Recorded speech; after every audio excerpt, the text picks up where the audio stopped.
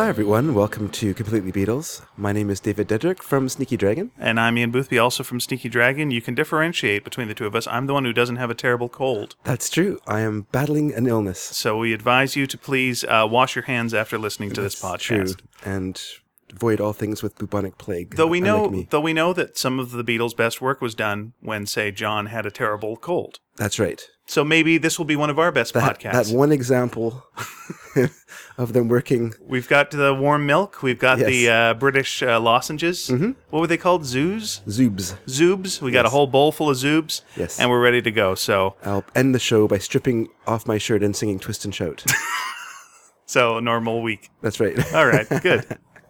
We usually cut that out.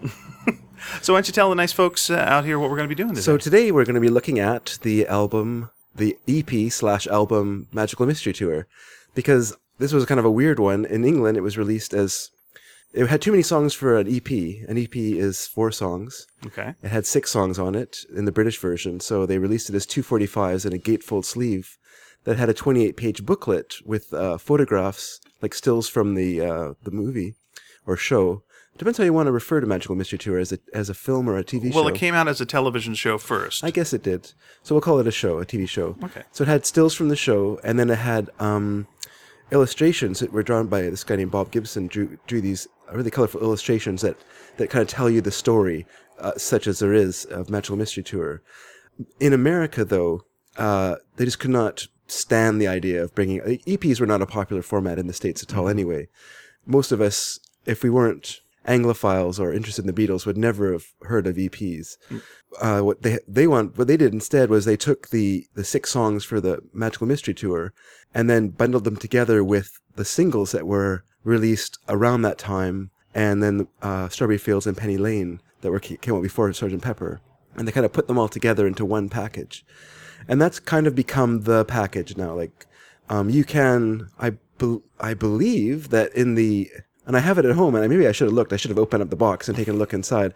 But in the Magical Mystery Tour, the DVD, the new DVD, I think it has a replica of the 45s inside it. I should have looked, now that I've brought that up. I think I'll cut it out, actually. Just forget I said anything about it. No. You're too lazy to cut anything out. I know that's not going to happen. Here's what you can do. You can put the information on our website, sneakydragon.com. So if you want to find out if that was true... Yeah. Check that out. Yeah, of course, Dave might be too lazy to do that as well. I might be too lazy to do that too. He's very sick. I'll edit this in. So this is our first episode that we're not doing any singles as well.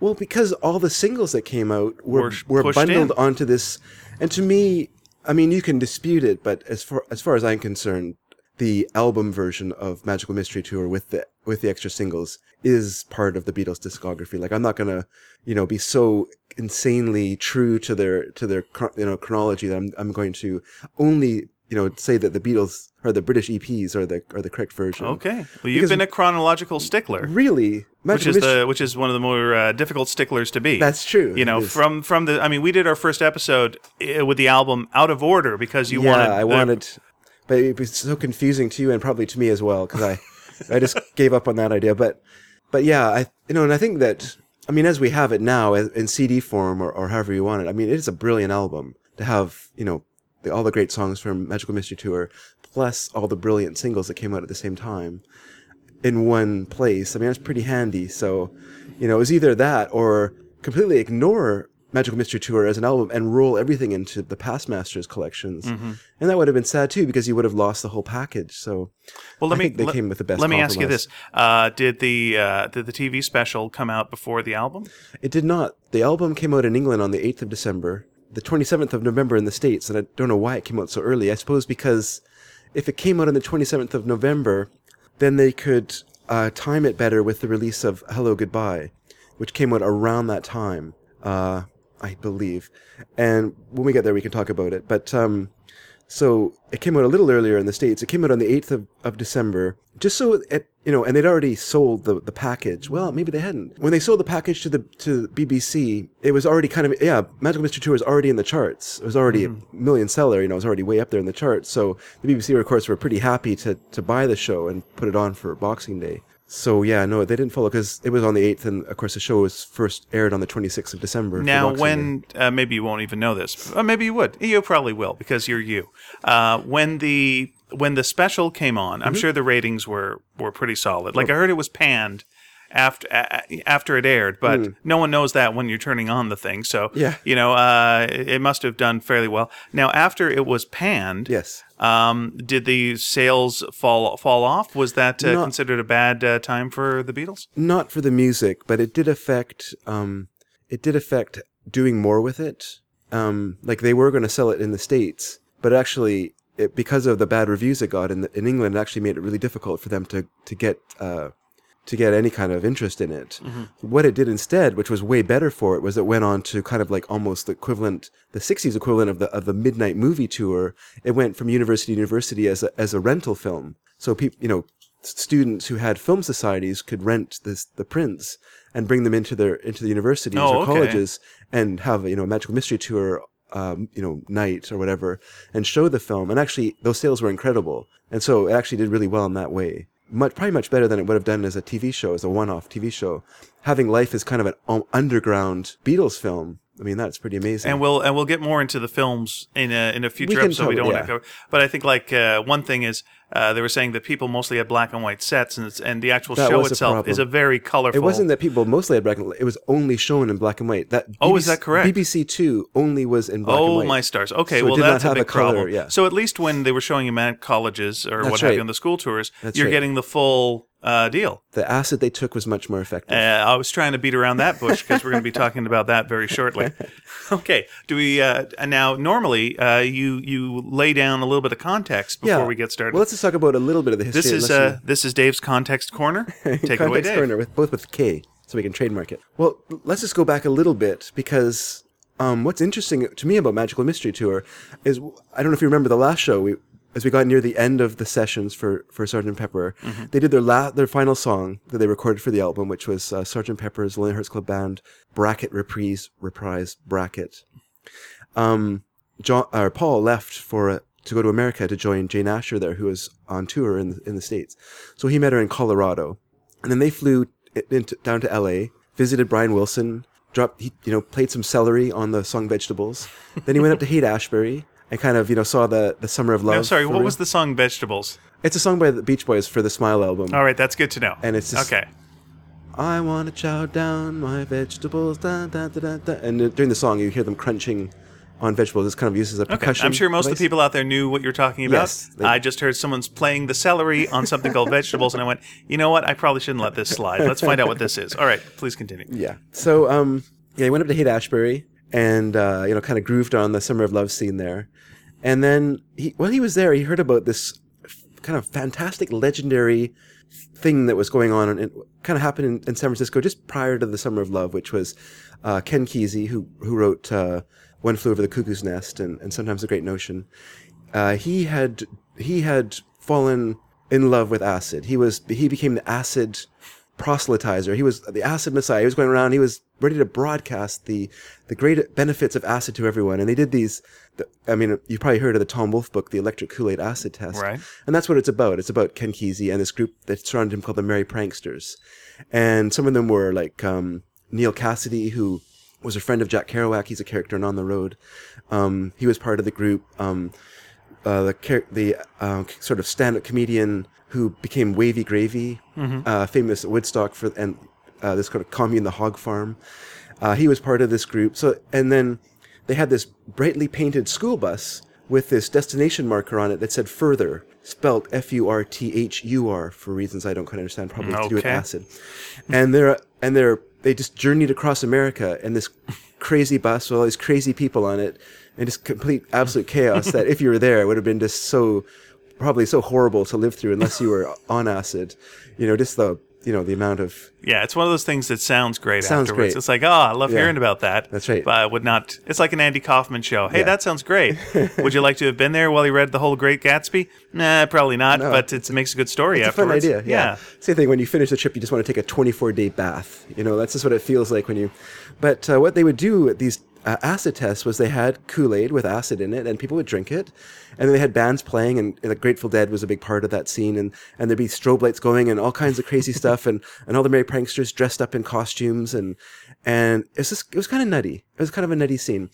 So Paul McCartney heard about this, and he was really interested in it, but it didn't really work. The idea of a school bus and things, it's not really. So what he did was he transposed it into the context of a British bus trip, which would be like a mystery trip. Right. Because in the old days, what parents would do is they'd get onto these buses with a lot of alcohol, and there'd be some entertainment on the bus, maybe a accordion player or whatever, like we see in Magical Mystery Tour, and they would sing old songs and drive somewhere, Don't know where they're going, getting completely drunk. Yeah. And usually they'd end up in Blackpool or some sort of resort town, Brighton or wherever. Sounds nice. And would go to these, and then they would pile out of the bus, stagger around for a bit, pile back in it, and head back to back home. I'm assuming that when they staggered out of the bus, there was a good bus cleaning that would go on, and then they come back on. I don't know how messy accordion players are. Well, I don't think. Okay, I'm not thinking when I'm thinking like who's making a mess in the bus. I'm not thinking the accordion player. Yeah. I'm thinking all the drunk British folks in the bus and no bathroom is what I'm thinking.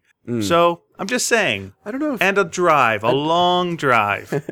So when Paul McCartney was flying back to Britain, he actually borrowed a notepad from the stewardess, and he wrote down Magical Mystery Tour, because he had the idea of a mystery tour. So then he had a magical to it that made it more magical. And then he drew That's right. Writing the word magical does make things a little bit more magical. Yeah. That's true. And then he drew a circle, and he divided it into quadrants. And then he wrote down a couple of ideas. And then when he got back to England, he presented it to Brian Epstein and the other Beatles, and he said, this is an idea. We'll do this as a film, as a TV show. And we'll do it as like a mystery tour, but a magical mystery tour. We're just going to get in a bus, and we're just going to go and see what kind of adventures we can find. Now, quick question to you on this at this point. They'd had success in film. Why go to TV at this point? Well, I mean, they had success in film. Why go to TV? Because I think that the idea of doing a film would have involved a lot more money than what they were. Okay. It just feels like TV is a step down at that point. Like helped it all right. I mean, Hard Day's Night did quite well. Why? It seems like a weird thing if you'd had success in movies. Maybe it's different in England where there isn't really that. Different. Like people in England still to this day, you'll do your Lord of the Rings movie, and then you'll go and you'll do your Sherlock, and people will be fine with that. Here's the thing, though. Like they're funding it themselves. They didn't go to anyone else and get money for it. So if you're going to do a film, you have to go and you have to get people. You have to get your Walter Shenson, who produced Help and Hard Day's Night, or whomever, to put up a lot of money, or to go to the studios. Now, is that a problem when you're the most successful band in the world? It is a problem because you put yourself into their control. Then they want a script. Then they want writers. Then they want, because it's their money. I know it's their money, but you're the Beatles. Doesn't matter, really. Okay. It's their money. I understand it's their money. When someone gives you their money, they have a lot more say over what you're going to do than you have say over their money. I guess I look at someone like, say, a George Clooney right now, and I think, like, when George Clooney enters a movie, George Clooney has more say than probably the producers at this point because he's the draw. And I'm thinking, the Beatles were so much more popular, in their day than George Clooney is now. That's like, if these one set of producers who want to lay down all the rules, why not go to, I don't know, the other set of producers who I'm sure would go, the Beatles, yes, go to town. Well, okay, I'll say two things. One is I would like to see George Clooney truly test that theory. Truly test how far he could go with his crazy demands before they said, George, you are just an actor. You have not put any money up in this film. Mm-hmm. This is our money you're putting on the line. Because as we know, Hollywood actors are not known for crazy demands. They all are humble. I'm talking about creative demands. Okay. I'm not just talking about the fact that he wants 2 hairdressers. Okay. I'm saying he wants to do the film in a purple gorilla suit. Okay, on the George Clooney side of things, all he did. Okay, here's what Clooney did was he made himself the producer. As well, whatever that means. So now he gets say. Like the Beatles back in the day could have been also produced by the Beatles. If you but that really wasn't a thing that you did at the time. Once again, there are levels of producer. Oh, I got you. Right? But doesn't it feel like a bit of a step down to go from movie, TV show? And then the TV show, people go, boo. Like, wow, you're getting boo and on TV. Well, I mean, it could have been an even more expensive boo if it was a movie. So for them, because what led to Magical Mystery Tour was the fact that the Beatles were started to direct their own promos. They were putting together their own promotional, videos and stuff like that. Well, you could call them videos. They're films of them performing their songs, because what that did was it made it easier for them to sell. Like they didn't have to go to America and perform in the Ed Sullivan Show. They could send a promo film of Paperback Writer to Ed Sullivan, and Ed Sullivan would gladly play it, and play it on his show. Sure. Millions of people would see it, and it would get lots would be out Now, there. when they did that, was it just them performing as a band, or were there interesting visuals as well? Well, if you watch, I mean, it's kind of boring at the beginning, and then it gets more interesting. But even when they're doing Rain and when they're doing Paperback Writer, I mean, there are them standing in rooms, and there are attempts to give it some visual interest. Right. By the time you get to like Strawberry Fields, where they're in a field with a weird instrument with these strings that run up into a tree, and it's it runs backwards, and there's polarization where it okay. and there's all kinds of visual effects and stuff like that, right? Because it feels like that's what they were doing in in Help. You had like there's. Well, they weren't doing it. Oh, I got you. Richard Lester was doing it. Okay, when I say they were, I mean the band was, as in, the way the band is being presented, there were things in Help that you could take out and just go, it would be a modern video today. Sure. And the same thing with Magical Mystery Tour. You could take I Am the Walrus, and it has been like currently played as a video on its own. Yeah. There you go, enjoy. Though we didn't have, music videos up until, Mike Nesmith did Rio or whatever, and then we went down that road. But yeah, well, I mean, they existed in a way. They existed, did, yeah, as filmed promos. But for the most part, it was them as a band performing. There wasn't a channel doing it. I mean, when MTV started, let's say that pretend that's the start of their music video. They played a Buggles song from 4 years before MTV started.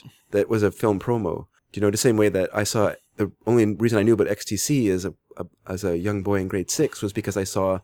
This Is Pop and same Making with Plans me for with Nigel talking. I saw Talking Heads on SCTV, where it was a guy parodying that type of show before that type of show really was popular. Yeah, Mike Todd was that? What was it? Jerry Todd. That was Rick Moranis' Jerry Todd. That's right. So the Beatles for the Beatles to do television for them was a step up. Oh, okay. For them. you are seen by more people. I mean, the BBC. That was the only thing you could watch, really. Yeah. And they wanted, their idea for it was to have like a holiday special almost, have something interesting for people to watch at Christmas time. That wasn't all just, kind of phony Christmas stuff, Morecambe and Wise special or whatever. Here is something absolutely brand new that you've never seen before, literally. You've never seen anything like this. Now, is the population at that point hep that this is all about kind of an acid trip as well at this point? Because Paul McCartney had come out in a Saturday Evening Post interview that he had taken acid, and they were already doing interviews about transcendental meditation. Well, I got that with them, but what I'm saying is, was there anything comparable that had been on television on, say, BBC? Oh, no. No, so that's the thing. Like this is all new. This was cutting edge. So what? Yeah, when you're watching it, okay. This is cutting edge. Or blimey, as they would say. So he came back. So only 5 days after, like the final mixing sessions. For Sgt. Pepper, the Beatles were back in the studio recording the title track for Magical Mystery Tour. It was just that quick a turnaround. I think because Paul McCartney, and I don't want to say this in an insulting way, but he was the most careerist of the Beatles. Like he was the one who wanted to be in a band. I think Ringo would be that way too, but his attitude would have been like, if you'll have me, I'll stay, Whereas for George... And if you don't, he'll go and drum for someone else, and he'll drum for the rest of his That's life. Right. He'll be fine. For George and John, their attitude was... whatever. They were not sold on, the whole idea of the Beatles, of staying in the Beatles, particularly George. George had really withdrawn. Well, this is my question. Sorry, I'm going to keep peppering you with questions throughout this. Was one of the reasons that Paul was, let's do the next thing, because he was worried the band was going to break up? Yeah, so we got to keep busy? So he wanted to have this constant momentum happening that kept their attention to what they were doing. The problem was... The problem is that for the Beatles, because they were, it's hard to explain. There's a kind of two different things working for them. There was this idea for them, they're from Liverpool. They had this kind of northern kind of upbringing, and with that came this kind of sense of, I don't want to call it false modesty, but that sense that one doesn't make a big fuss about oneself. No, you don't in England. No. And you'll get smacked down immediately. You get smacked down. Particularly you'll get a big head, and if you get a big head, you need to get that head smacked. And especially if you're lower class. Absolutely. Even though everyone around them has recognized them as geniuses, they refuse to recognize themselves as geniuses. Often. Sometimes they would. sometimes be full of it and proclaim to people around them that they're as big as Jesus or that they're as good as Beethoven. And other times, But they mean good, as big as British Jesus, who was a That's very humble fellow. humble fellow, Not yeah. like He could- Jesus wasn't humble he anyway. could. Sort of. Yes. Now our show's gonna be burned in the South. Oh, okay. That's always good for sales. Stamp out completely Beatles. I'd like to see how that they try burning a podcast. It'd be interesting. So what they did was they insisted that anyone could do what they did with this little hard work.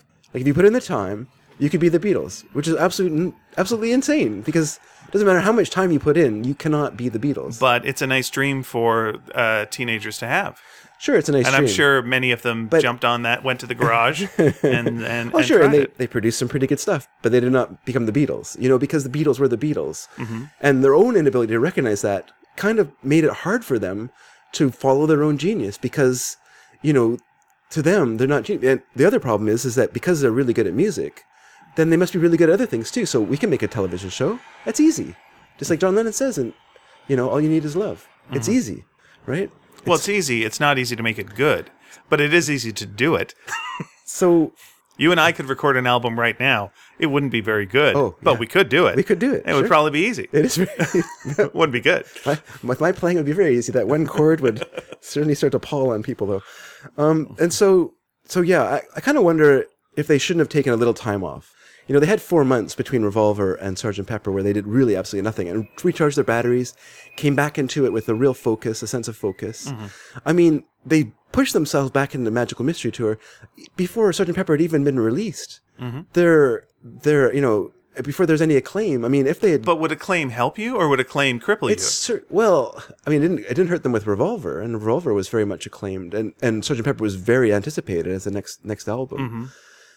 So it's hard to say. I mean, the Beatles, because of the gang mentality, things seem to affect them differently than it would a single person facing that situation. Might have a harder time dealing with it than a group of people who are, kind of hidden away in their studio, working away like wizards.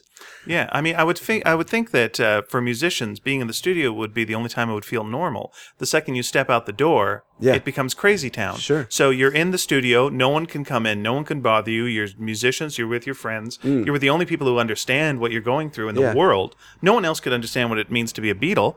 So yeah, I could understand why you'd want to immediately go. Why would you want to spend some time off? Well, if you read the Hunter Davies book, The Beatles, it talks about Ringo Starr visiting his mom and his stepdad, and him staying there till it was dark because he was afraid to leave the house.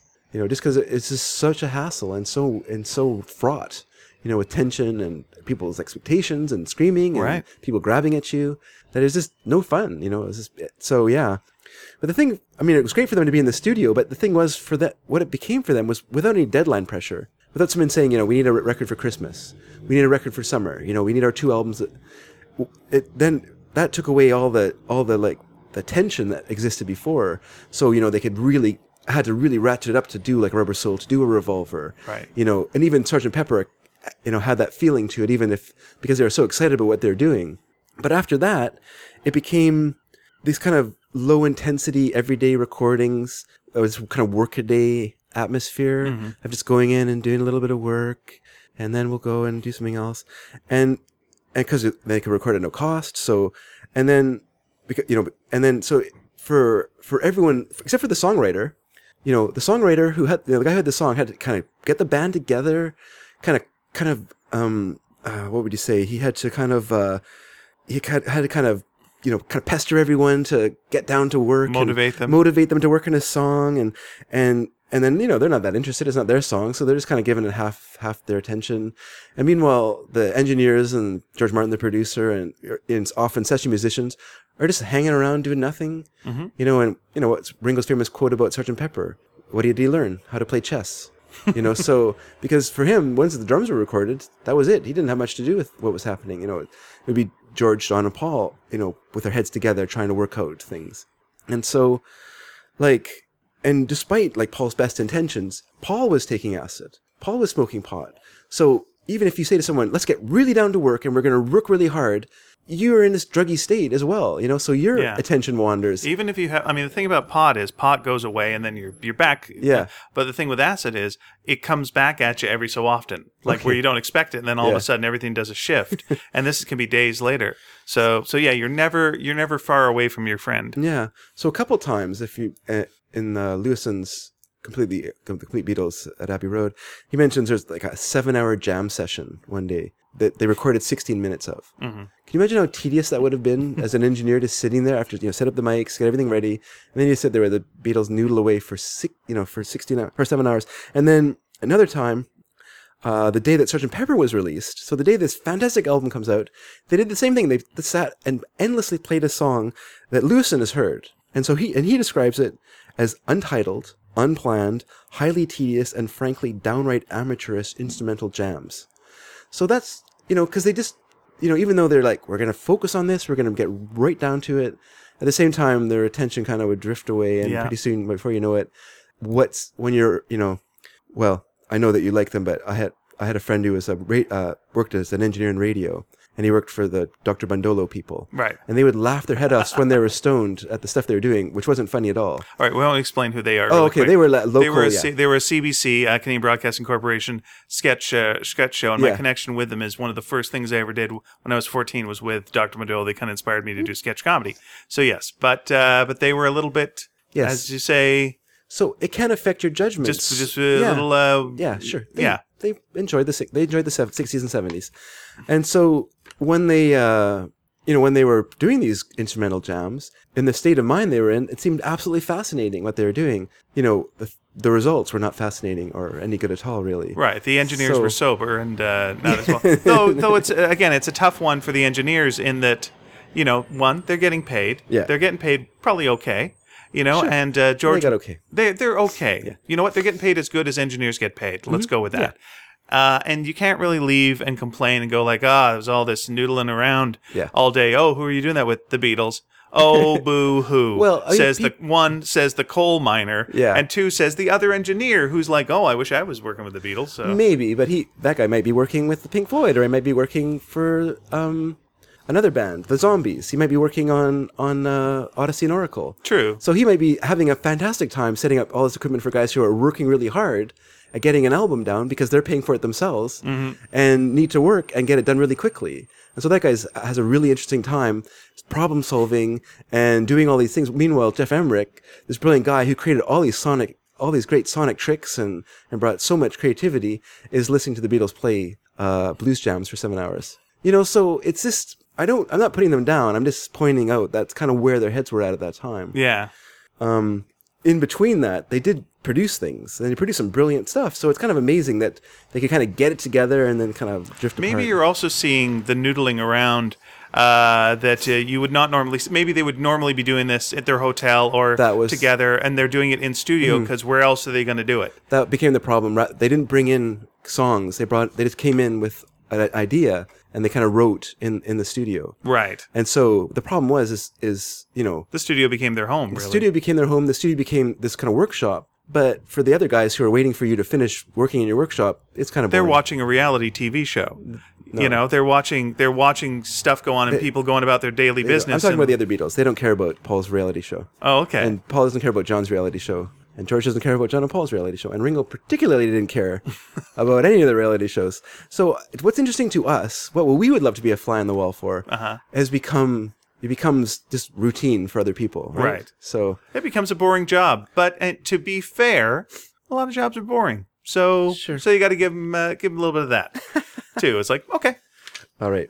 Well, let's start the album with the Fantastic Magical Mystery Tour. All right. Let's just the overall, feeling of this album. I mean, the last album I was talking about how it felt like the circus comes to town, kind of the psychedelic circus comes to town, and then there was a bit of a nostalgia undertone to it. I think there's a real nostalgic undertone to this one. Okay. And I mean, it's so druggy. This one. I mean, you are literally going on a drug trip. Yeah. They are picking you up and taking you on a drug trip. Yeah. That goes all the way around. And it's amazing to me, like, how long has it been since, She Loves You, Yeah, Yeah, Yeah, going from She Loves You, Yeah, Yeah, Yeah, to Yellow Matter Custard dripping from a dead dog's eye. Yeah. How many years has the transition been from that to the? It's amazing. Yeah. So you it's know, just a little under 4 years, I guess. 4 years. Just think of any other band that you can think of. Has any other band gone through that kind of transition? You know, and that amount of time. That's just amazing to me. No, their progression was amazing. I mean,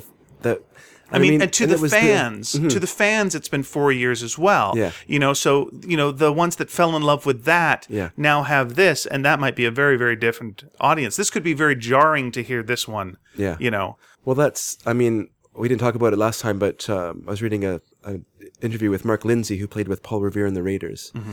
They were a fairly successful American act. They had their own TV show, and I think they played on Hullabaloo or something. But they, I always felt that band was about 50% outfits. Like, I think 50% of what people liked about the band was the outfits. I guess. They had some Whenever I good songs. hear, whenever I saw, the Flintstones episode where it's like, all bands have to have a gimmick, I always think, like, Paul Revere and the Raiders. Those guys, they had the outfits. No, they did. And there you go. But they were way more, like, garagey than you'd think. Oh, yeah, yeah. When you look at their costumes. But they all dressed as, old-timey American guys. So, that's what you remember. They were reacting against the British invasion. Mm-hmm. Right?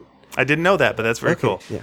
So, but Mark Lindsay, who was the singer for the band, he talks about hearing Sgt. Pepper for the first time, and you felt like you had kind of caught up to Revolver. You felt like, okay, we're kind of close to Revolver. We've kind of got close to what the Beatles achieved here, and then they heard Sgt. Pepper, and they just realized the Beatles had just completely outdistanced them again in a way that seemed impossible to catch up. Yeah. You know, because it's not just that the Beatles advanced; it's that they led the advance. Yeah. It's not that other people were advancing and they were like, oh, I'll do what he did. They were like the originators. Well, it's like what happens with technology, where you go, like, you went from, in the last century, the airplane, to we're in space now. Yeah. And you're like, how's that possible? It doesn't seem, but technology moves along exponentially because it builds on itself. And I think that's what happens creatively as well. So you have incredible, because it's doubling what's already been there before. Sure. And it's not to say that they worked isolated from everything. They were affected by other bands, The Who or the Rolling Stones or Jimi Hendrix or whoever, musically, they threw into their own kind of Beatles soup and incorporated those elements into their music. But still, miles ahead of everyone else. Absolutely. And I think, and again, this is probably one of their druggiest albums, I would say. Probably why I like it so much. Very good. Even though you are straight edge. I am a straight edge. You have not ever really drank. You have never done drugs. That's true. There you go. So I'm this is square. That's because you don't need it, because you can get there through music, and you can get there through other means. So there's no need. But with the nostalgia, what I feel in this one is, it's like when you do go on a drug trip, it's almost like being in a dream, and like a dream sorts your thoughts out, but it uses what you've already got in your head. So in this case, it feels like, they're using their past, but then, like in a dream, your school now is bigger than it was, or like, it's you're remembering your mom, but she's really tiny, or something, and that's what it feels like. This is. It's a warped, nostalgic tour around England. Yeah, and what I find interesting about the song, well, of course, we talked about how it started 5 days after. Right. Now we're talking about the song itself, Magical Mystery Tour. That's right. And so Paul comes into the studio, and he's got 3 chords, and he's got 1 line. And he's like, okay, fellas, let's make a song. So he just starts playing, the kind of basic track that he had in mind. And then he had them, like, shout out ideas. Hey, you guys shout out fun things. But pretty soon they're like, I can't think of anything. And so then they had to kind of sit down and, like, do the actual hard graft of like, working out the song and trying to figure it out. Yeah, I mean, there's not much to the song itself. It's good. It's a good entry point. Yeah. It takes you, here's the start of the trip. Yeah, it's not much of a song, really. But you know what it is, though? It's a real good start. It's more of an experience. And I know it's also, again, the TV show / movie, but it feels like, I know Paul, you were talking about Paul's love of musicals. Yeah. This feels like almost not like a West End musical, where it's starting like, let's gather around, and here's how the musical starts, and all the characters come out, and now let's begin. And here we go. I don't know if Paul was a big fan of musicals. Well, he was in one of the first albums. He was. I'm trying to remember the song. Well, he did like a song for the Music Man till There Was You, but I mean he was doing versions that like based on like Peggy Lee. Oh, okay. So he was hearing those versions on radio. So it wasn't based on the thing. It was like he wasn't singing the musical and then taking the song. He's like he heard like a jazzier version by Peggy Lee and he said, "Oh, that's pretty good." I guess when I was listening to it, it felt to me like the start of a musical. But again, these musicals were probably based on these albums. Yeah. Something like Godspell. Where it's like let's bring people in now. Gather around. We're about to go on the trip, everybody. Mm-hmm. Here we go.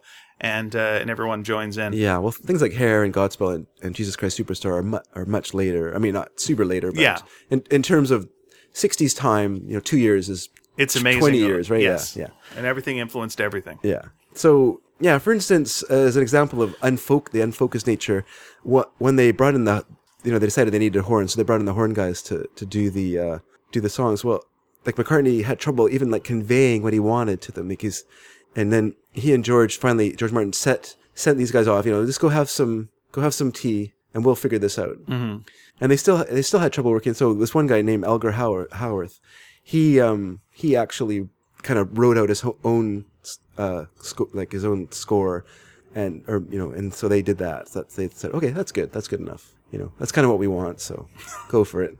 Yeah, it's interesting to me. One of the things I find in a lot of these songs is you really do have the twist at the end. You do have, it goes in one direction and gives you just a little dark undertone. Or if it's a light song, then if it's a light song, it gives you a dark undertone. If it's a dark song, it gives you a light. You're talking about the kind of the piano play out? Well, I'm not talking about that. I'm talking lyrically, like how it's, Magical Mystery Tour is coming to take you away. Mm-hmm. And then it ends with the Magical Mystery Tour is dying to take you away, dying to take you away. That's a weird little turn of a phrase. You think so? Dying to, yeah. Dying to do something. I'm dying to do something. Yeah, I know, but it also means other things as well. Like I find there's a little bit of darkness to that. Okay. And again, with all these things, maybe that's just something that I'm interpreting. It's such a happy thing till the very last line in it is, come on, gather around. We're dying to take you away. Okay, well maybe, I wouldn't put it past the Beatles to getting on Willy Wonka's boat. Something's going to happen. Want to be nuanced. And by the way, the traffic sounds on the song were added from the Abbey Road Sound Effects Library. Oh, neat. Yes, their album, Volume 36,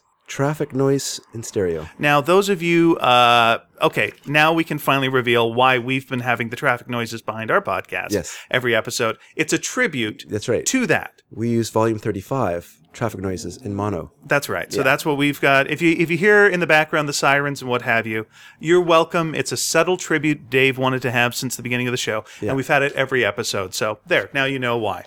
The other interesting thing about this song is after this song, they wouldn't actually return to any Magical Mystery Tour material, like with the idea of it being a Magical Mystery Tour until 4 months from now. They did do another song because they did Your Mother Would Know, but actually Paul wrote that intending it to be for the Our World broadcast, which became, it was between him and John. John wrote. What was the Our World broadcast? Well, we'll talk about it in a bit, but All You Need Is Love that's what was broadcast on Our World. Okay. And because the Beatles agreed to write a song for this special.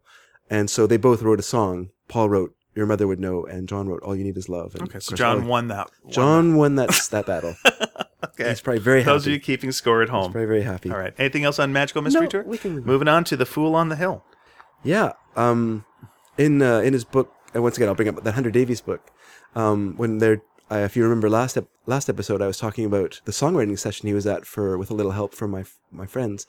And Paul, during that session, he started playing Fool on the Hill for John, just so he could hear it. He said, I'm working on the song, and he played it, and John said, well, you should work on that a bit more. That's really good. So I guess that was put away until, so perfect place to bring it out. And it's basically, John's I Am the Walrus, that's the song his song for this. This would be Paul's major contribution to Magical Mystery Tour. Yeah, I feel this is I always think of Nowhere Man with this, but it's almost Nowhere Man but more aware. Like it's Nowhere Man that's kind of got his act together, and like the whole thing is this guy's a fool on the hill. Everyone thinks he's a fool. Yeah. But then he thinks they're a fool. And we kind of take his perspective and go like, no, they just don't get him. That's right. And if you're a teenager, that's a nice vibe for you. It's like everyone thinks you're this. Sure. No, you know the truth, buddy. So apparently McCartney wrote the song at his dad's house. He's just noodling around on the piano and played this chord. And once again, it kind of falls into the. I guess it's not quite as much. I won't say it. There's another song that falls more into that. I was thinking Penny Lane kind of sound with that piano sound, but it's hard. Oh, yeah, it's hard not to play a song and not have a Penny Lane vibe because it's so piano ridden. But right. But just that, it just seemed to, at that time, he just seemed to find a really easy. And then he also, although there are 3 flautists that play on the song, Paul added recorder. This is one of those guys that's so terrible, those people who can play like many instruments and can just pick up an instrument and say, oh, we need a recorder for the song, fellas. I'll figure it out. Well, to be fair, a recorder is something that we all learned in like grade 3. That's not the hardest instrument in the world to learn. Well, you're looking at it from the point of view of a person who learned in grade 3. I don't know if Paul McCartney learned how to play the recorder. I'm betting. I don't think that they had recorder like at Corey School in Liverpool, in a working class school. The that they had recorder isn't the most classes. complicated instrument in the world. It's You on say par that. with the harmonica. I have not heard you doing any songs with a recorder. Well, sir, I will see you on the next song because there's no lyrics, so I won't be able to talk through it. Because one other thing about this one, and again, might just be my interpretation of it, but the idea of someone making fun of somebody. You know, a lot of people, it feels like at this time, were making fun of the Beatles. Like at this time on sitcoms, they were the target. Okay, you know, or as we've mentioned in previous shows, James Bond, you know, saying the best way to listen to them is wearing earmuffs. Yeah. So you know, they got a bunch of heat. You know, as much as praise as they get. To be fair, he was in the Antarctica when he said that. Who was saying that? James Bond. Well, those of you that watched the movie know that is not the case at all. But yeah, they were a target of mockery. Look at these long-haired da-da-da-das. And the more that they experimented, the more mockery they got. So I can see how this kind of song would appeal to Paul. Because people, I'm sure, were calling him a fool. Possibly. I mean, it may have had personal meaning to him. And I mean, he may be talking about acid. Mm-hmm. We talked before about the us versus them counterculture split. There's the old idea of the fool, the fool with the king, Yeah. you know, and the fool in Shakespearean, you know, text is always the most knowledgeable person, you know, the only person who can actually say the truth. Yeah. So, you know, there's a lot this could be. Let's get Paul McCartney on the phone and ask Let's him. ask him because he's still around. Yeah, he's we still can ask him. recording. He sure He remembers. probably wants to promote his new song. Yeah. Yeah. Queenie Eye. I just want to say one more thing about the recorder. Please. Because did you know that Paul McCartney produced a single for the Bonzos?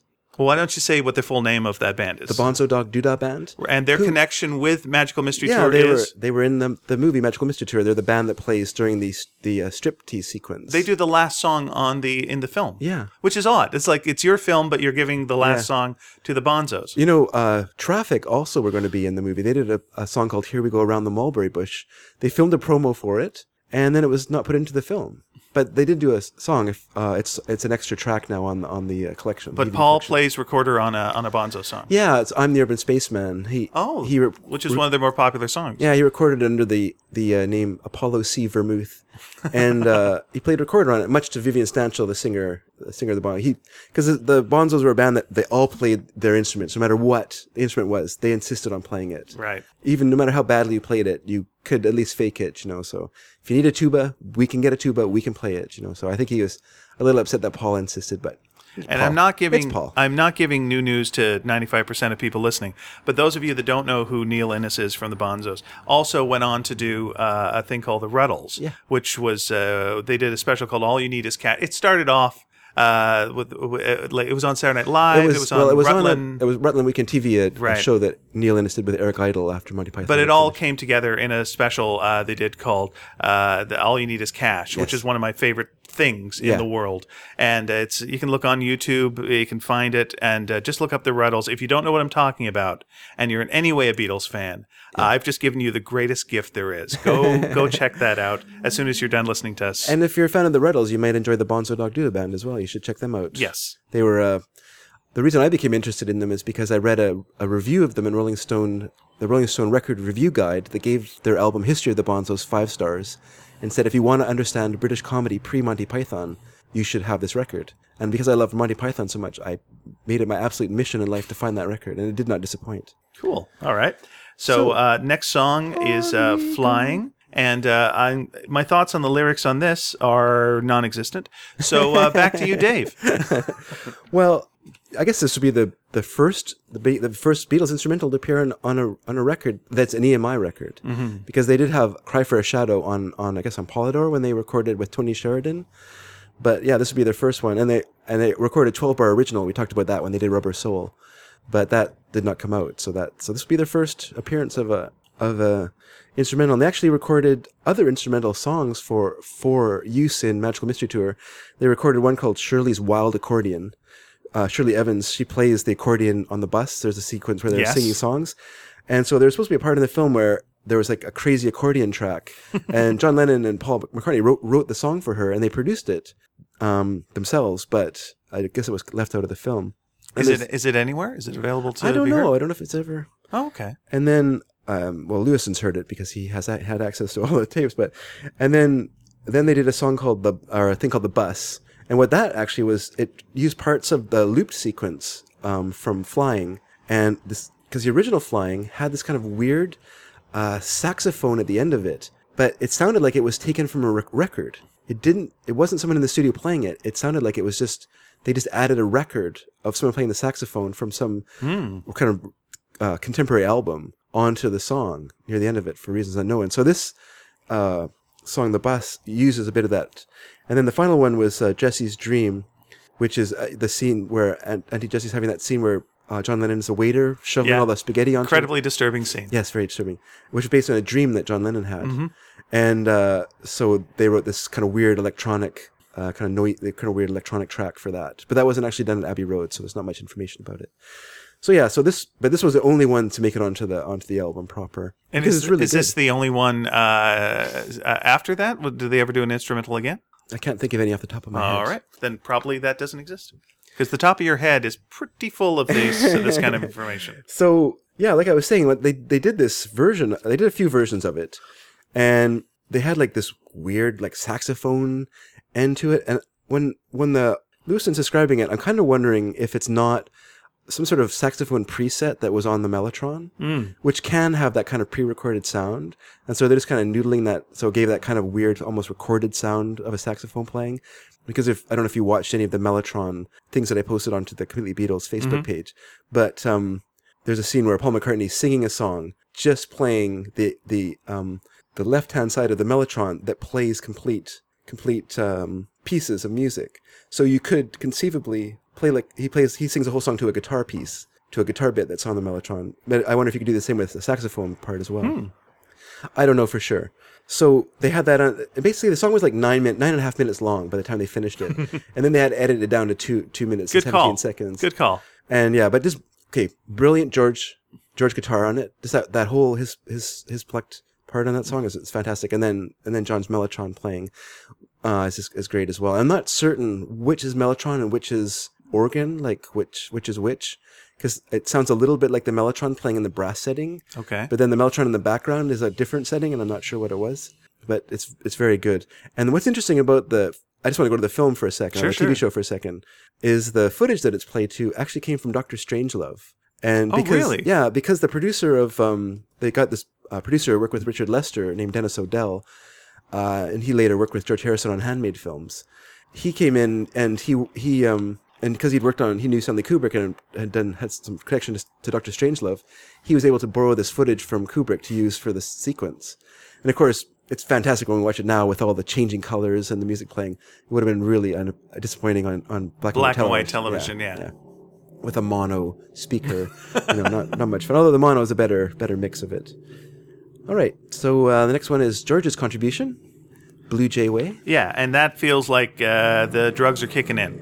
Okay. Yeah, now we're on the trip. Sure. Man. Yeah, there's a fog upon LA, and there's a fog filling up your head as well a little bit, and here we go.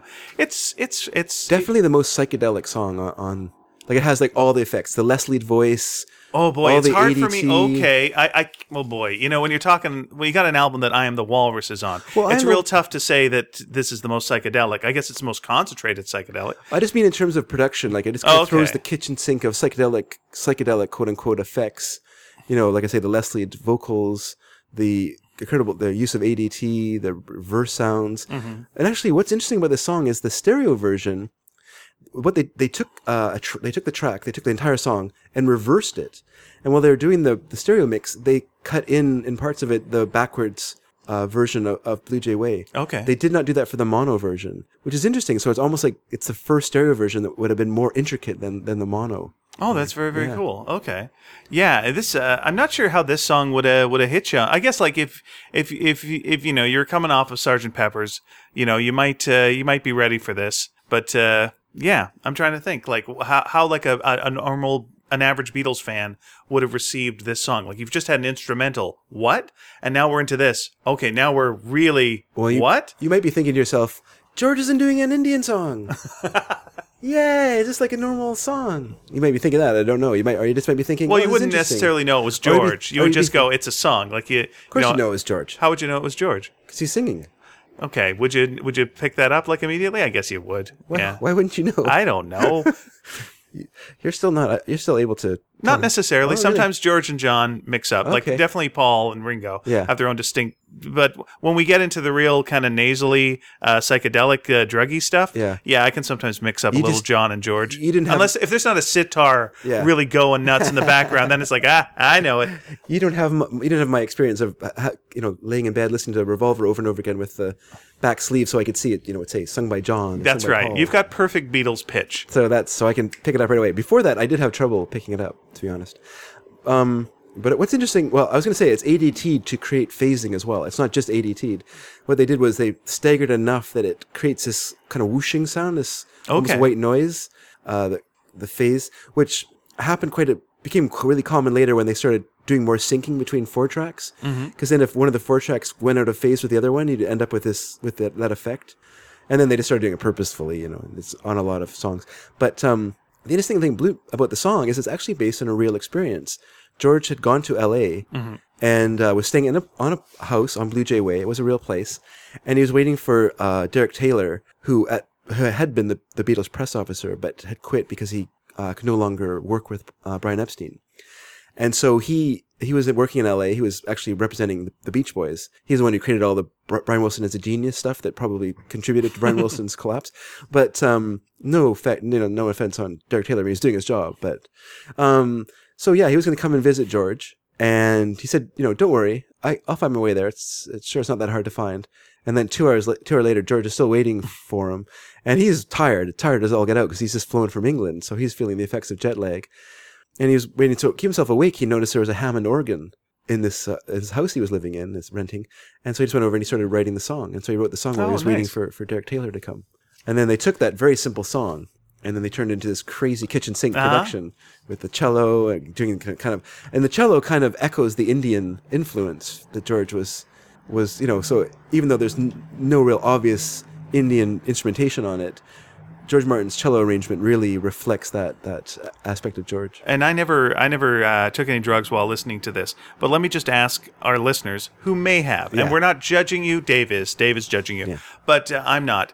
Would this have been the point where whatever you've taken is kicked in? Because it feels like this would be about right. If you take something at the beginning of the album, then you've been through, the Get On Board. Now we're on Fool on the Hill. Now you got a nice instrumental, and now this feels like where things are kicking in. Yeah. Did this sync up well with an actual drug trip is what I'm asking. If anyone out there, wants to let us know. You have to wait for acid to kick in. So I'm not necessarily talking acid. This could also be pot. Oh, you could just and it's the I don't feel nothing. I don't feel nothing. I don't feel nothing. And we're on board. You're right. Acid does take a little bit longer to kick in.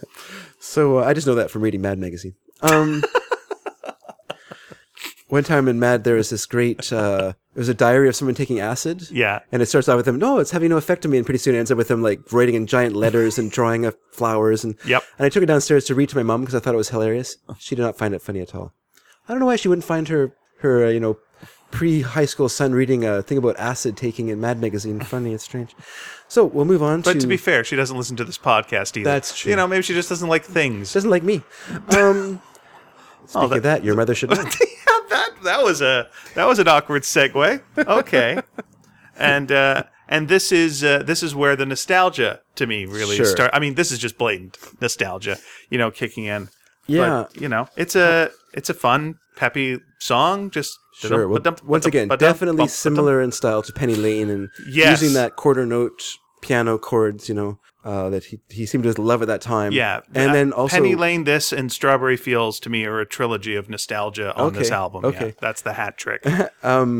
So they came so this was the Beatles after they took a bit of a break and they came back to start recording again. And of course they started working on this song and they needed a song for the Our World thing. So this was, like I say, it was Paul's attempted contribution. They went with John's, but so once this wasn't used for that, it immediately was put into the Magical Mystery Tour barrel.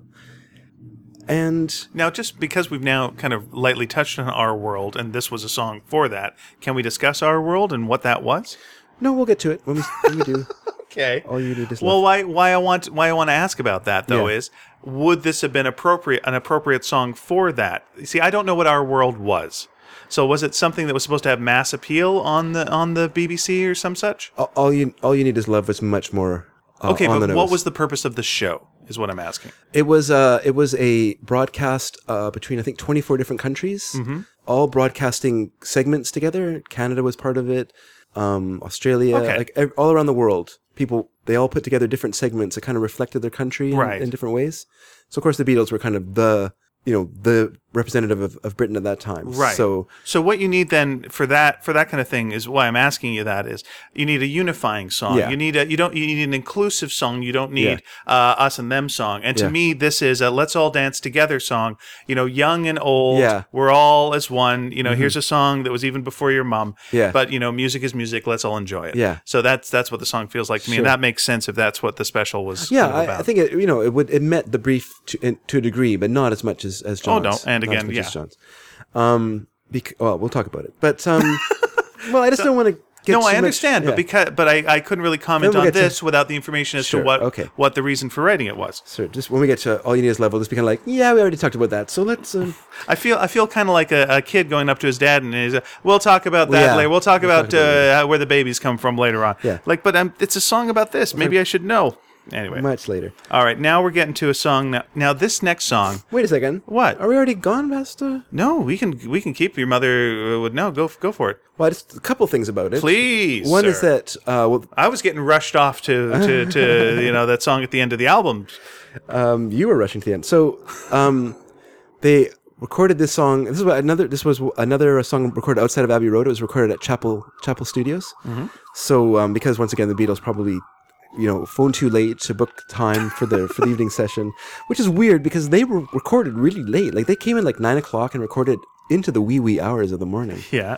Which was another problem for the engineers and stuff like that. These guys, no, they just didn't work for the Beatles. They worked for Abbey Road. So the engineers might be there from 9 in the evening till 4 in the morning.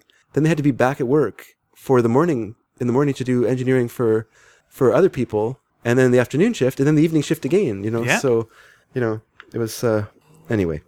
I'm just saying. I understand. I'm sure Abbey Road Studios was getting booked a lot because they were the Beatles studio as well. So I'm sure this was working out. I'm sure the Beatles weren't being a pain to Abbey Road at that time. I think the benefits far outweigh any late night hours, and I'm feeling a little sleepy.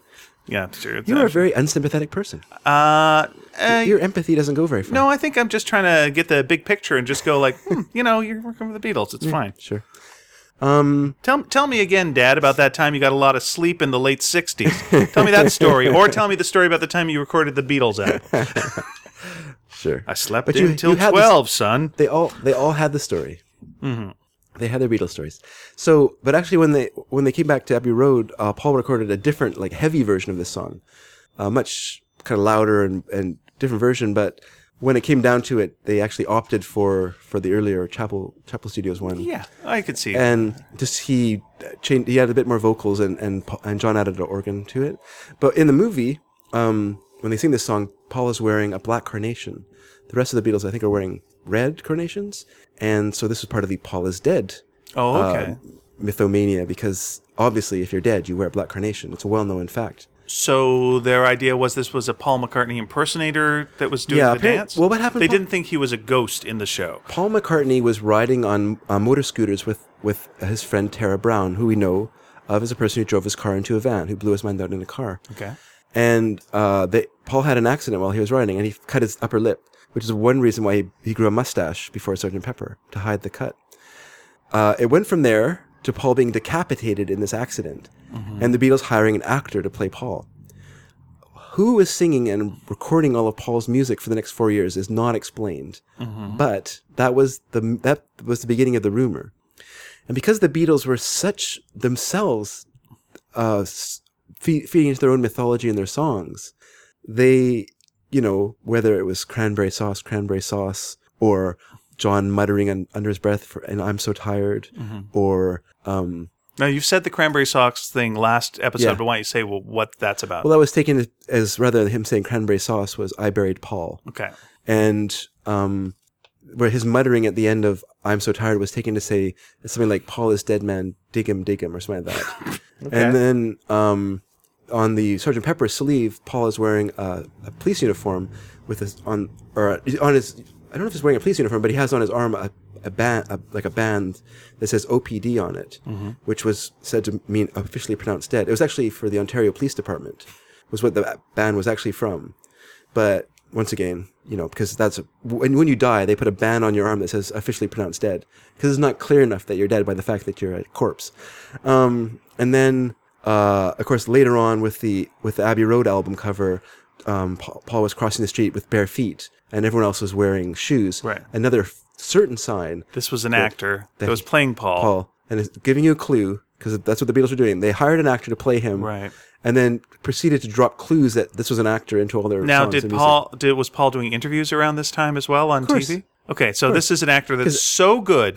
So good. Yeah. Like, I could see how you could almost think, now this is an actor, because in that TV show, he's just doing a little dancing. Yeah. He could be lip syncing. Sure. But if you're doing an interview, Yeah. one, you've nailed his voice completely. Yeah. You look exactly like him. But you're pretending to be this dead man. He was such a good actor that he acted like he was writing Hey Jude. That's how good an actor he was. And then Paul said, I'm going to prove this so wrong, I'm going to outlast every one of the other Beatles. That's right. I'm going to live forever. I'm going to be having hits in my 70s. I'll show you. So on the Abbey Road sleeve as well, there's a Volkswagen parked, and it says 28IF is the Right. license plate number. So that would have meant Paul would have been 28 if he had lived. He actually would have been 27, but that doesn't matter. He would eventually have been 28. That's right. Let's not let facts get in the way of our dreams. And then as an example of the Beatles once again dropping little clues on the Glass Onion song on White Album, John there says that the walrus was Paul. So it's just a weird, like, they just love to like twist and have fun with their own little myth. But what the heck? I'm just imagining someone who actually did believe Paul and like really believed it. Like, there are people who really believe it. I completely understand that. But like, I'm now thinking, like, I could see conceivably, writing all these songs. He could have written them before he passed that period of time. Oh, well, totally. But now we're adding 40 years on top of that of like this fake Paul doing all this music. At what point do you just give that up? He can hire people. He has a lot of money. Okay. Well, fake Paul has been doing very well for himself. Well, let's move on to what I would call the greatest Beatles song. All right. I Am the Walrus. Sounds good. I'll just say my little piece off the top because I'm sure you've got a lot. I do have a lot to say about this song. Yes, I'm sure you do. So much. Yeah, I gotcha. To me, this is the sister song to Helter Skelter. Like, to me, this is the good trip with a little bad in it. Okay. And Helter Skelter is the bad trip with a little good in it. Okay. But it's, both seem to have a very similar vibe to me, at least in terms of lyrics. Yeah, this one is just crazy bananas. This is full on. The drugs have kicked in full on, and you're going on the roller coaster ride. Now, why don't you tell me why you think it's the greatest? Once again, the greatest. Yeah. Well, this is okay. First of all, yes. Dave is a Beatles fan. Mm-hmm. Yes, I am. Okay. You think I'm not gonna hide it. Revolver is the best album. Yes. But this one has the best song. Yeah. And that best song of all the Beatles songs is this one. Dave, why? It oscillates wildly between Strawberry Fields Forever and this song. Oh, so kind of so two of your favorite songs are on this album, and yet it's not your favorite album. Yeah, I know. Wow. Okay, interesting. This Revolver has the best songs. Like, I mean, wait a second. Like, overall, like, it's overall best, complete package from A to Z. It's the best. Okay. So what to you makes this the best Beatles song to you of all time? Well, I really like the psychedelic period, and so to me this is like the absolute summation of that time. Like, it's just kind of the ne plus ultra of all the psychedelic things they were doing, and it's not even that it's not even a kitchen sink psychedelic production like Blue Jay Way, which feels like almost it's a kitchen sink production because the song doesn't have, it's a little bit of a drone. It's kind of I don't want to say it's a dull song. That's kind of unfair, but it's, it's not the best George Harrison song. So you kind of fancy it up a little bit with a lot of backwards effects and phasing and stuff like that. This song, this is absolute genius from the get-go. Like, this, as soon as it opens, it's fantastic. George Martin's score for it is just the greatest thing ever. Just his use of the horns and the strings and the singers. And And then the fantastic accident that occurs when they're mono mixing that made the song even better. And we'll okay, talk what about was that. this? We'll talk about it. Feels like every time. But let's go back a little bit. Okay. Let's go back to before they recorded the song. This is like a Wes Anderson movie. I don't know. We've got to always go back. We're going to go back. We're going to go back, and then we'll do the big reveal at the end. Yeah. You've got the way you want to pace this out. That's right. Let it unfold, my friend. Imagine me opening the book, and let's cut to the author writing the book. Okay. And let's cut to the person reading the book that he wrote. That's right. So let's go before. Let's go back a little bit. The Beatles stopped touring. Once they did that, Brian Epstein felt superfluous to the Beatles. He wasn't there to help them with their music. They didn't respect his taste in music. What they respected was his ability as a businessman to help them. And once they stopped being a touring act, he felt like his job for the Beatles was finished. He was the first of his kind. I don't want to ever make fun or put down Brian Epstein for the work that he did. He was the first manager who ever managed a group like the Beatles. You can bring up Elvis Presley, but Colonel Parker was a terrible manager. How so? He's just terrible. Elvis Why? Presley would have been Elvis did well. Elvis Presley would have been he did okay, but he could have done better. And he could have lasted a lot longer with a manager who actually managed him, Okay. rather than just exploited him. Elvis never had good guidance as you know. Once he was signed to RCA Records, his musical career goes down into the toilet. He joins the army. His musical meaning, his meaning as a revolutionary character of rock and roll was gone. He started doing horrible films, and he just became this anodyne, sterile version of the Elvis of the 50s. Like, Brian Epstein never did that to the Beatles. Yes, he cleaned them up. He took these 4 tousled mop tops, and he cleaned them up, and he turned them into the greatest act of all time.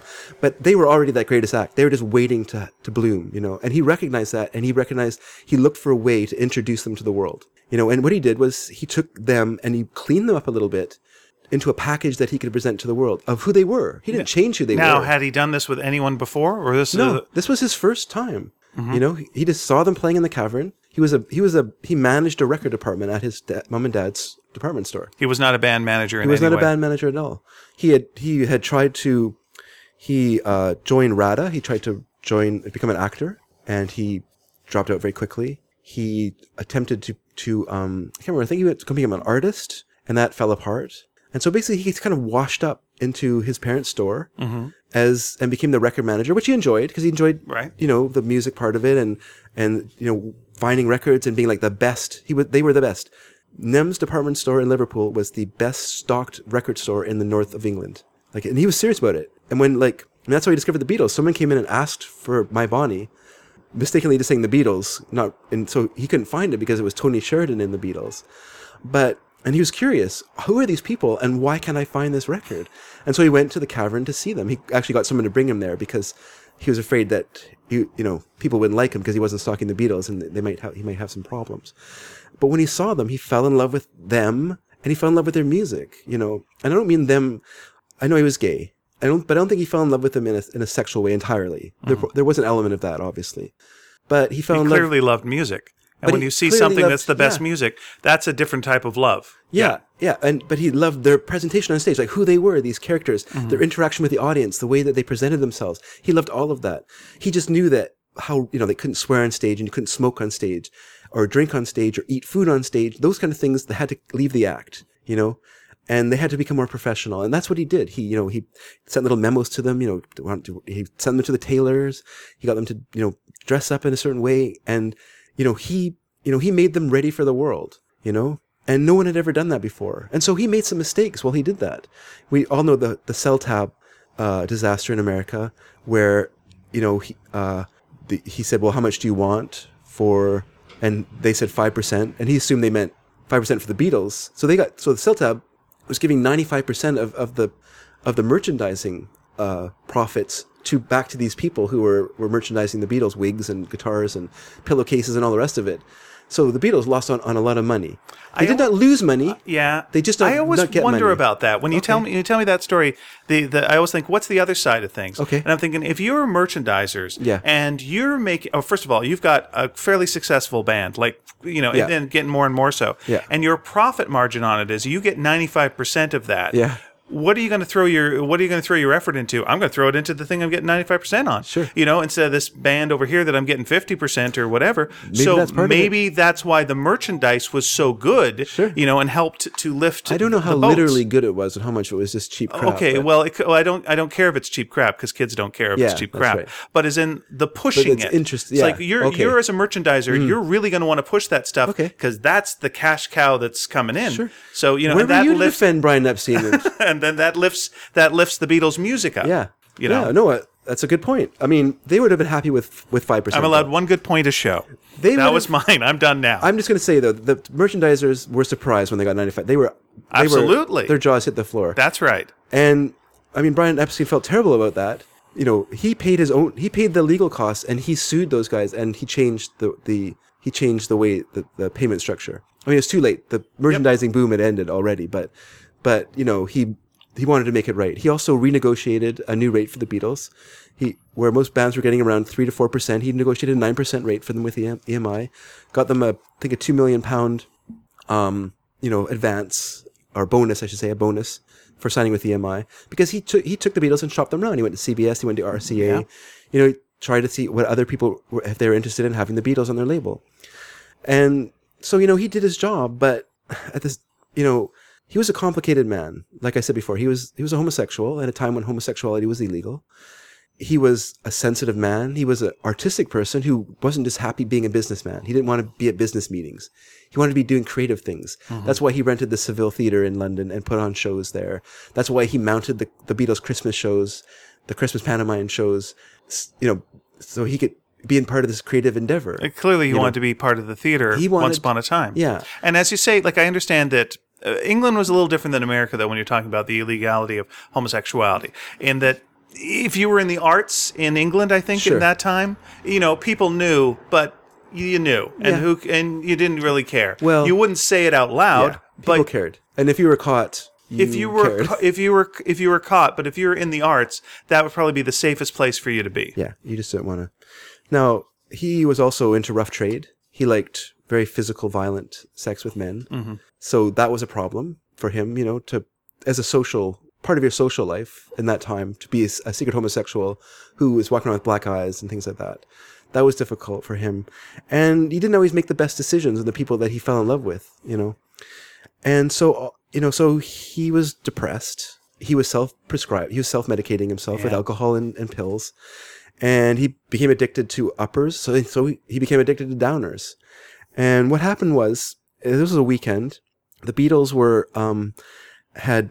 went and saw the Maharishi talk at the London Hilton, and they were so impressed with what he said that they actually cancelled a recording date at a studio that wasn't Abbey Road. So EMI had to pay a £45 cancellation fee because they cancelled the day before this. So they had to pay £45? Yeah, I know. How did they ever make that back? I know, from the Beatles. It's hard to believe.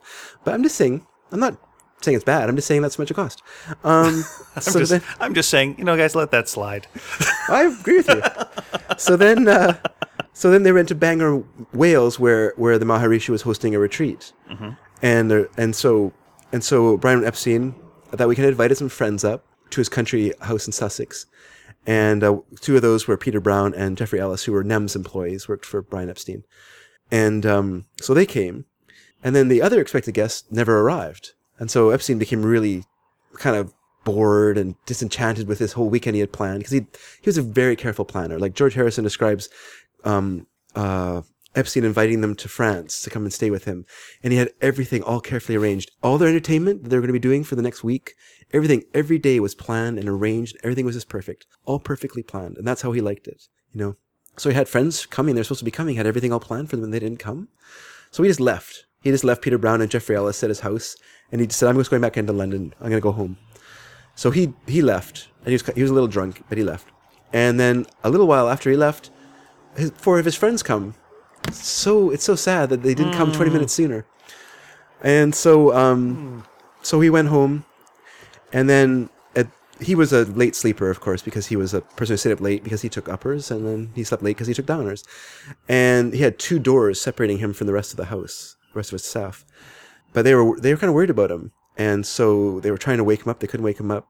Finally, when they talked to Peter Brown, he said, "Better break down the door." So they broke down the door and they found him dead. He'd overdosed on barbiturates.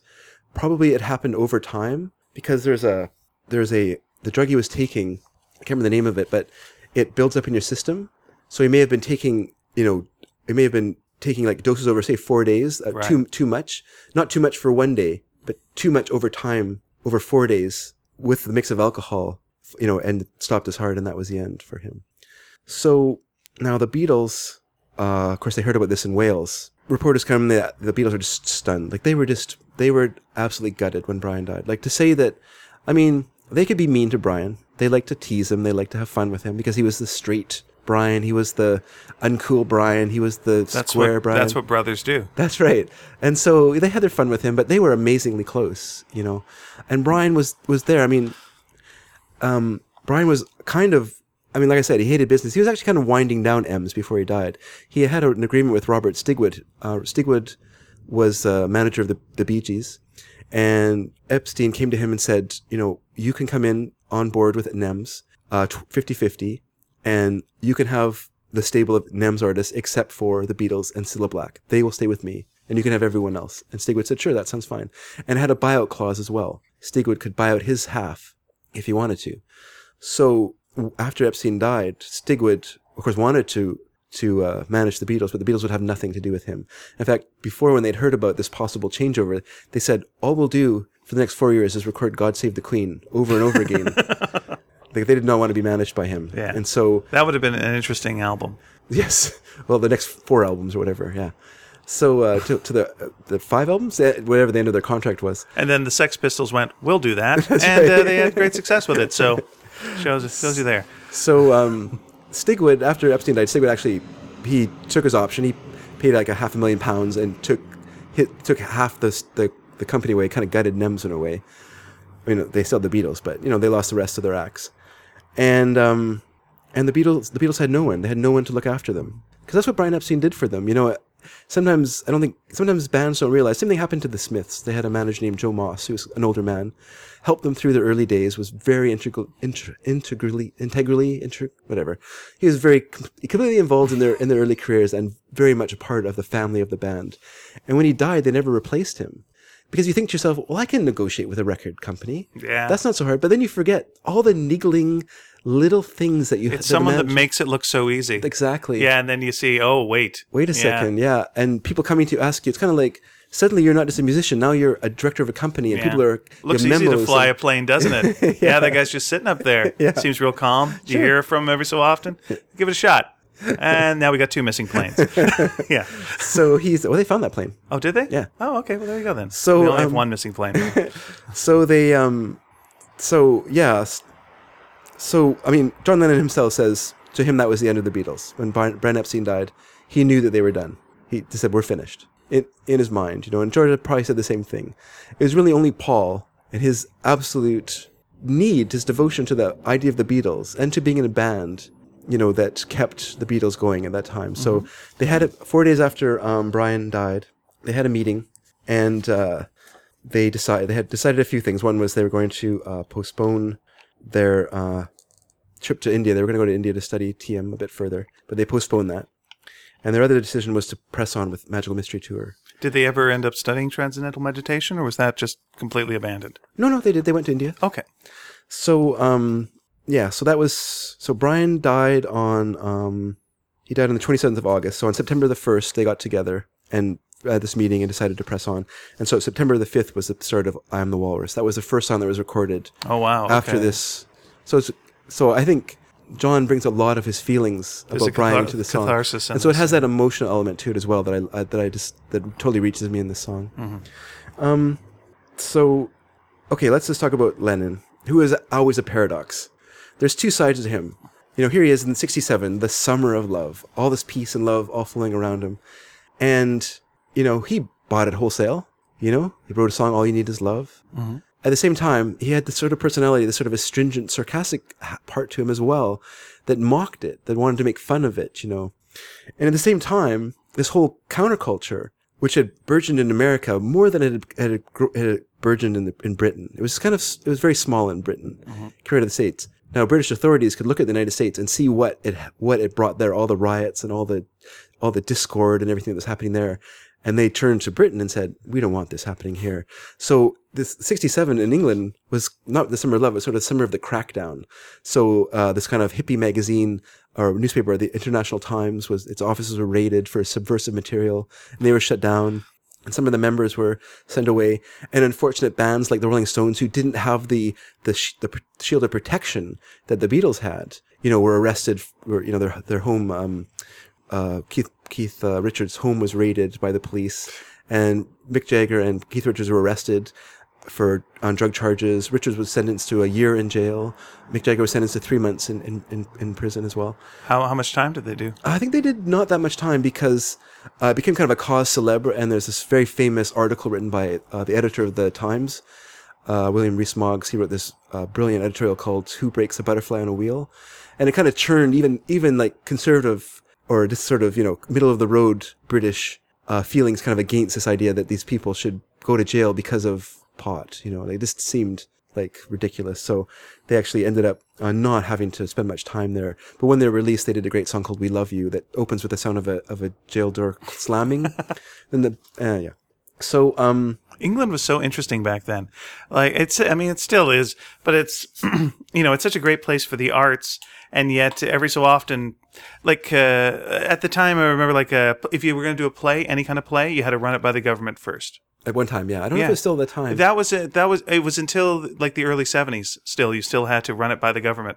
The reason I know that is because I'm involved in theater sports. And Keith Johnstone, the person who did theater sports, he did that because he didn't have to run it by the government, because you didn't have to run improvisation by them. Yeah, and it got around. That's right. That, but yeah, you forget how the government can at any point go no. There was an official position, but I can't remember what it was now. For the person who was in charge of that job of approving or disapproving of plays.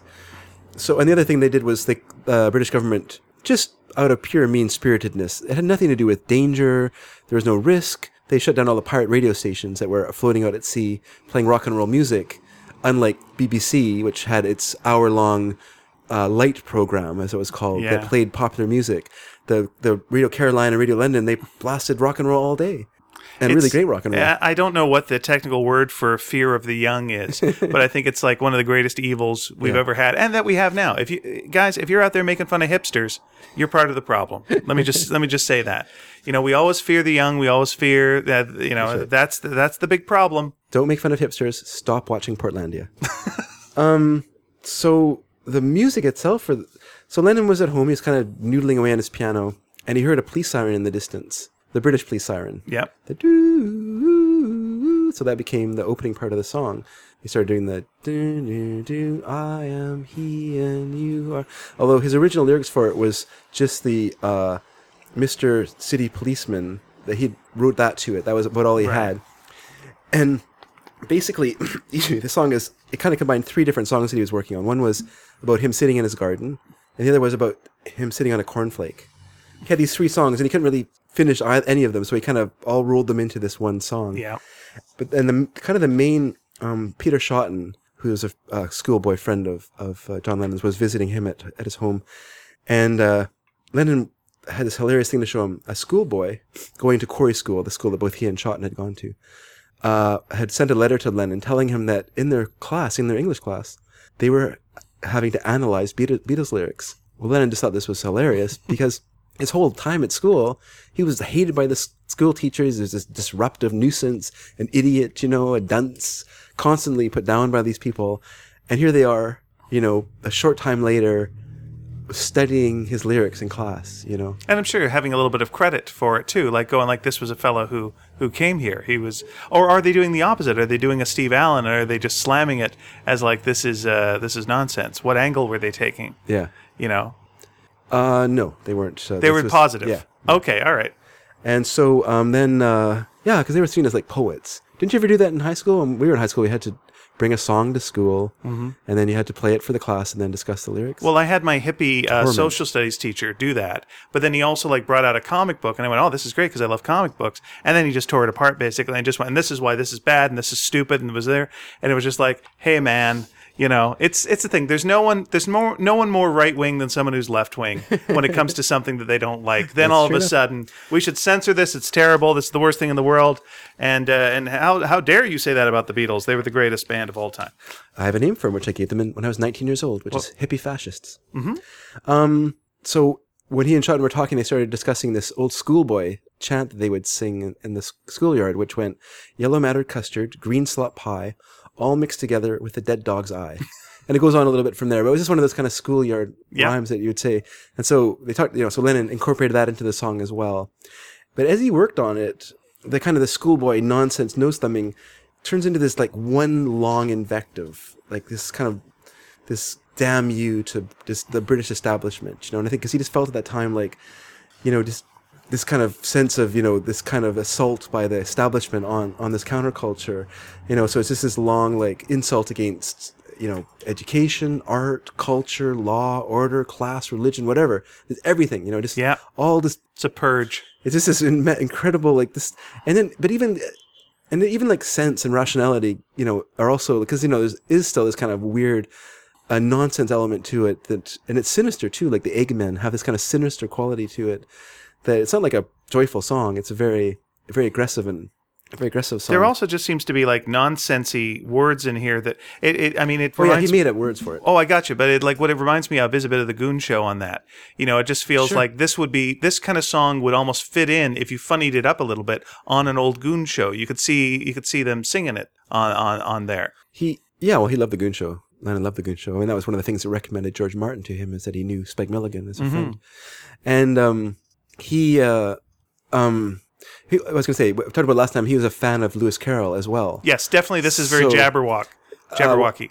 And of course borrows the walrus from The Walrus and the Carpenter from Through the Looking Glass, which he later regretted because when he reread it, he realized the walrus was the bad guy in the story. And then it's also kind of a parody. Well, it depends if you're pro oyster or not. It's kind of a parody of what Lennon was, or what Dylan was doing, with kind of passing off these sort of half-baked psychedelic lyrics that, if you really carefully look at them, don't make a lot of sense. They're really kind of fun lyrics, but they don't really hang together and so he's kind of making fun of that as well. I wonder if the school ended up having to look at these lyrics then later. Oh, I'm sure they did. Oh, that'd be interesting. I'm sure a lot of people spent a lot of time looking over these lyrics and trying to parse them out. I wonder if the school that he was making. But what I mean though is, look at us right now, 2014. But the school that he's basically making fun of for being pretentious enough to look at the lyrics. This song is actually about you and this class specifically. Yeah. That just gives you feedback. And what I think is really great, speaking of the establishment, is the irony of the BBC in a spasm of self-satire banning the song because of the use of the horrible word knickers in the song. So is this one of the first songs they've ever been self-referential on? Like you got in here, they're referring to Lucy in the Sky. Yeah. Right. Yeah, I'd say this was the first time, and I think he's bringing that up because of the fact that Lucy in the Sky with Diamonds was banned for supposed drug references.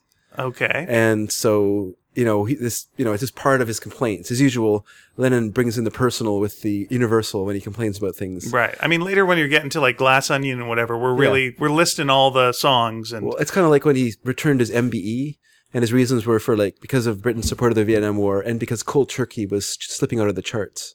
He just can't help himself but bring in that element of that himself into things as well. Yeah, this is personal complaints. This is one of two references to previous Beatles works in this album. It's this obviously, and then of course at the end of All You Need Is Love, we're having light. But we'll get to that. Yeah, we'll get to that. We'll get to that. All right, everybody, we're gonna get to that together. Let's not get ahead of ourselves. All right, let's keep talking about David's favorite Beatles song of all time. Yes, please, let's do.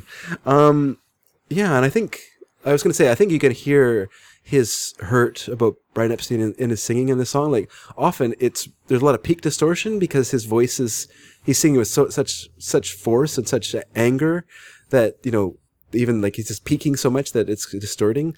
And, it's amazing. The other thing that's great about this song, like I said, George Martin's arrangement of his instrumental arrangement is so great.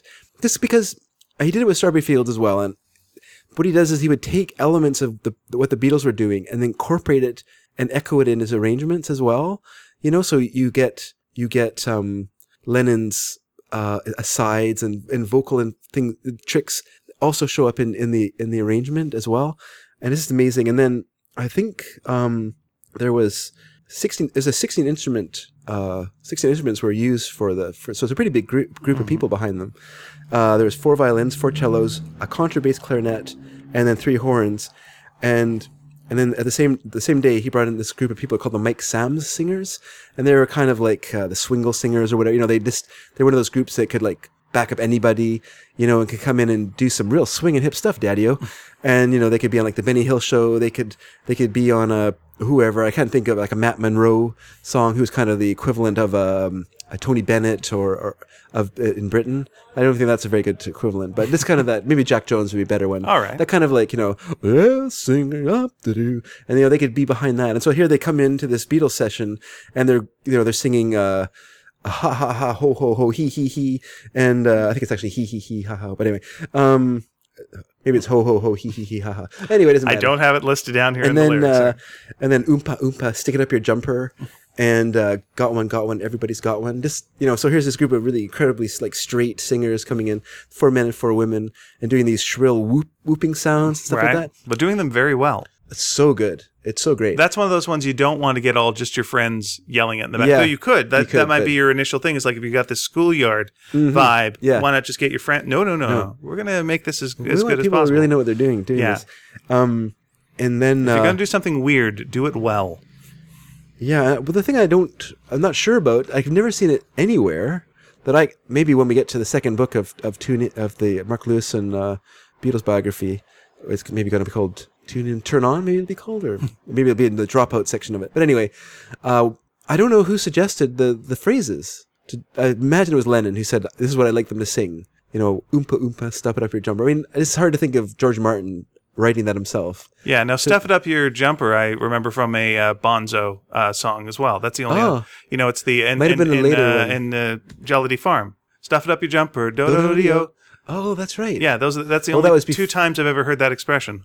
And I wonder which is first, because that would have been on Gorilla, which also came out in 1967. That's a good question. I'd have to look back and see. Now, is that a way of saying put it up your bum? I think it's kind of a way of saying that, yeah. Okay. A polite way of saying it, you know. And then... we're a very clean podcast. We're very I don't clean. even like saying that, but, you know, I just want to see if that's what the phrase meant. Sure.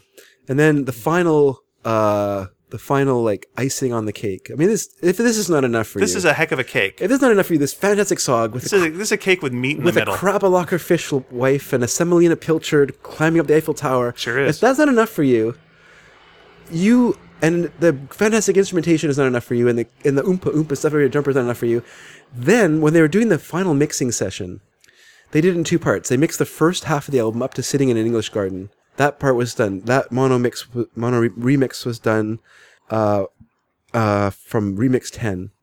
Then after that, the second part was done. Remix 22 was done with a live feed. So while they were doing the mix, they tuned in the radio and introduced it into the mix. And Lennon just tuned in the radio and just had it just tuning up and down the dial and just kind of getting that sound of late night just going through the dial. Oh, wow. Okay. While the song's playing. And then he finally found on BBC, on a BBC Third program, which later became BBC Three, shortly after this actually, went from being called Third Program to BBC Three. He found it was broadcasting a 190-minute long version of Shakespeare's King Lear with John Gielgud in it. And so he just kind of left it there. And so what you can hear in the background of the song are some lines from Act 4, Scene 6, starting with Gloucester and Edgar talking, and he says, "Now, good sir, what are you?" And then Edgar says, "A most poor man made tame by fortune's blows." And then when you get to the end of the song, there's an entire sequence of words from the play, and what it is exactly is Oswald cuts in. The actual line is, "Villain, take my purse," but you don't hear the villain. You just hear, "Take my purse. If ever thou wilt thrive, bury my body, and give the letters which thou find'st about me to Edmund, Earl of Gloucester. Seek him out upon the British party, O untimely death." Edgar says, "I know thee well, a serviceable villain, as duteous to the vices of thy mistress as badness would desire." Gloucester says, "What, is he dead?" About Oswald, Edgar says, "Sit you down, father, rest you." And that's a very final line you hear as the fade out comes. Oh, wow. So, and that just happened to be playing that night on BBC. If they had done it any other night or any other time, this would not have, it wouldn't have been captured. Could have been Basil Brush. And it could have been Basil Brush. Well, it was radio, so Basil Brush was a TV star. But Okay, very good. so the only thing is it kind of created a problem for the stereo mix, because essentially the second half of the mono mix was a performance by John Lennon on the radio. I mean, he played the radio for this mix. And so when you have the stereo, you have the first half in stereo. The second half is either in a true mono or just kind of a fake stereo, because they could not make a stereo mix of it. There's just no way to separate the parts out. Yeah. And do you have to then contact the BBC and go, hey, we're airing one of your shows in our album? How's that work? No. Well, no, you can't just do that. I can't just record the BBC radio and then put it on an It's album. just a short segment for review purposes, so it's fine. Okay, interesting. REVUE purposes. Get it, everybody? Thank you. Send letters of hate to Ian Boothby. Care of sneakydragon.com. So yeah, it's a fantastic song. Just fantastic. It hits you just right. It's so many, so much history, so many interesting elements. Creativity. Yeah, creativity. Everything working together so well. I mean, Ringo playing, Paul's bass, John singing. So this is Dave's favorite Beatles song After Strawberry Fields. Wait, is that right? I said they oscillate wildly. Okay, could be one of those two, depending on what mood he's in at the day. Why don't you let us know what yours is, by the way? Yeah, out there, and why? I would really like to know why. Yeah, and what songs are your favorite for sure? Really put Dave in his place. So that was the end of the British EP. Mm-hmm. You put you took that 45 off your Dansette stereo or record player. I guess you say it was not stereo. Took off your Dansette record player, put it back into its sleeve, closed it, and put it onto your shelf, or threw it on the floor, whatever you did as a child with records. And so if this was the UK version of this podcast, that's where we're done now. We're done. But so if you are in England, please stop listening to the podcast now. Well, no. Those of you that are North American, please continue to listen. Because in 1976, the American version kind of became the British version as well. So all right. If you can keep listening. Okay, if you listen to it before 76, that's fine. Stop listening now. And if you listen to it after 76, please continue to listen. So are we moving on to the next song? Yeah, let's start the second side of the record. All right, turn it on over, and we've got Hello, Goodbye. Yeah. Now, what's interesting about this song is it was intended to be a single. It was recorded at the same time they were recording the material for Magical Mystery Tour. It was never intended to be in Magical Mystery Tour. It was just going to be a single to come out not, kind of concurrently with the release of Magical Mystery Tour, which the Beatles like to do. I still have trouble with it. I know we talked about it before. You explained it really well why you think it would be that way. But it seems weird to me that you would have an album coming out and then you release a single that has nothing to do with the album. Yeah. Although this one had the I Am the Walrus as a B-side, so it did have a little bit to do with the album. Now let me ask. So you're saying this is the second side. We're now flipped the album over. Flipped the album over. Now, normally to England, you would just have that first. That's right. Now to me, this song really does make sense then, because you flip this over and you're like, well, we're done. Yeah. This album is over. Goodbye. And what are we saying instead? Whoa. You're saying goodbye. Yeah. I'm saying hello. We've got more for you right here. The tour is not over on this Magical Mystery Tour. Let me introduce you to some other places we're going on our journey. Yeah. So for me, hello, goodbye works very well as stop. We're not done yet. Yeah. Here we go. Here's some more. And so it came out as a single. It came out 2 weeks before Magical Mystery Tour was released. Okay. And went right to number one because I think people wanted this from the Beatles. Yeah, I don't think they wanted Strawberry Fields. No, and I'll tell you, it's jarring after I Am the Walrus. It's Yeah. like, that's where we are? Yeah. Wait. Yeah. We can also do this. Sure. Everything's fine. Which is interesting because I Am the Walrus was the B-side, so they didn't, try to pretend there. And I think Lennon was kind of peeved that I Am the Walrus got shuffled off to the B-side on this one. But I never really understand why that's a problem. It's on the same thing. Like, you're just Yes. there. But wasn't promoted as Do heads as and the best tails song. on a penny argue, about who's tops? But one is A and one's B, so there's a difference there. One is A, Yeah. and And one what's is the big... And one's lower down. Now, let me ask you this, Dave. Like, you're doing a concert. Where do you put your best song? Do you put your best song up top? Do you put your best song as your closer? I say you put your best song as your closer, and that to me is B-side. You'd be surprised how few people listen to B-sides. Seriously, on their Really? 45s. So you buy a 45, Yeah. and you're like, meh, I don't want to get twice Yeah. the value. Yeah. I just want to listen to the, I knew lots of people who did that. Well, those people that did that now have a nice mint condition I Am the Walrus that's on their shelf that they can listen to now. So it's- Whereas they did the A-side to death, and now it's all skippy. So unlike Strawberry Fields, which was never reached the number one spot, was held off by Please Release Me, or Release Me, the song's called. It spent 7 consecutive weeks at number 1, and it gave the Beatles their another Christmas number 1 record, which they'd had every year since 1963, except for 1966 when they didn't have a Christmas single. Oh, okay. So yeah. Yeah, it's a very friendly song. Kept Like the I can see, run going. I Yeah. don't think it's one of their best songs. No, it's you know, kind of repetitive and it's suffers just from that. it's a contrarian. The guy's just annoying. If this was a real relationship, this guy would really get on your nerves. Well, that's how the song started, interestingly enough. Alistair Taylor, who is like the Beatles' assistant, was with Paul, and they had a harmonium, and Paul was... There's 2 stories to it. One, they're playing a word game. This is a word association game. And the other, Alistair Taylor says, he asked Paul how Paul wrote a song, and Paul said, well, here. And you just give me phrases, and I will give you an answer back. And Taylor said, I always suspected that he had the song written. And that he was just putting what I said into the song. But yeah, so he gave him like these, words, like he said hello, and Paul would say goodbye, and he started doing the song out of these words that Taylor was saying. And so that was kind of the genesis of the song. The original title of the song, though, was Hello, Hello.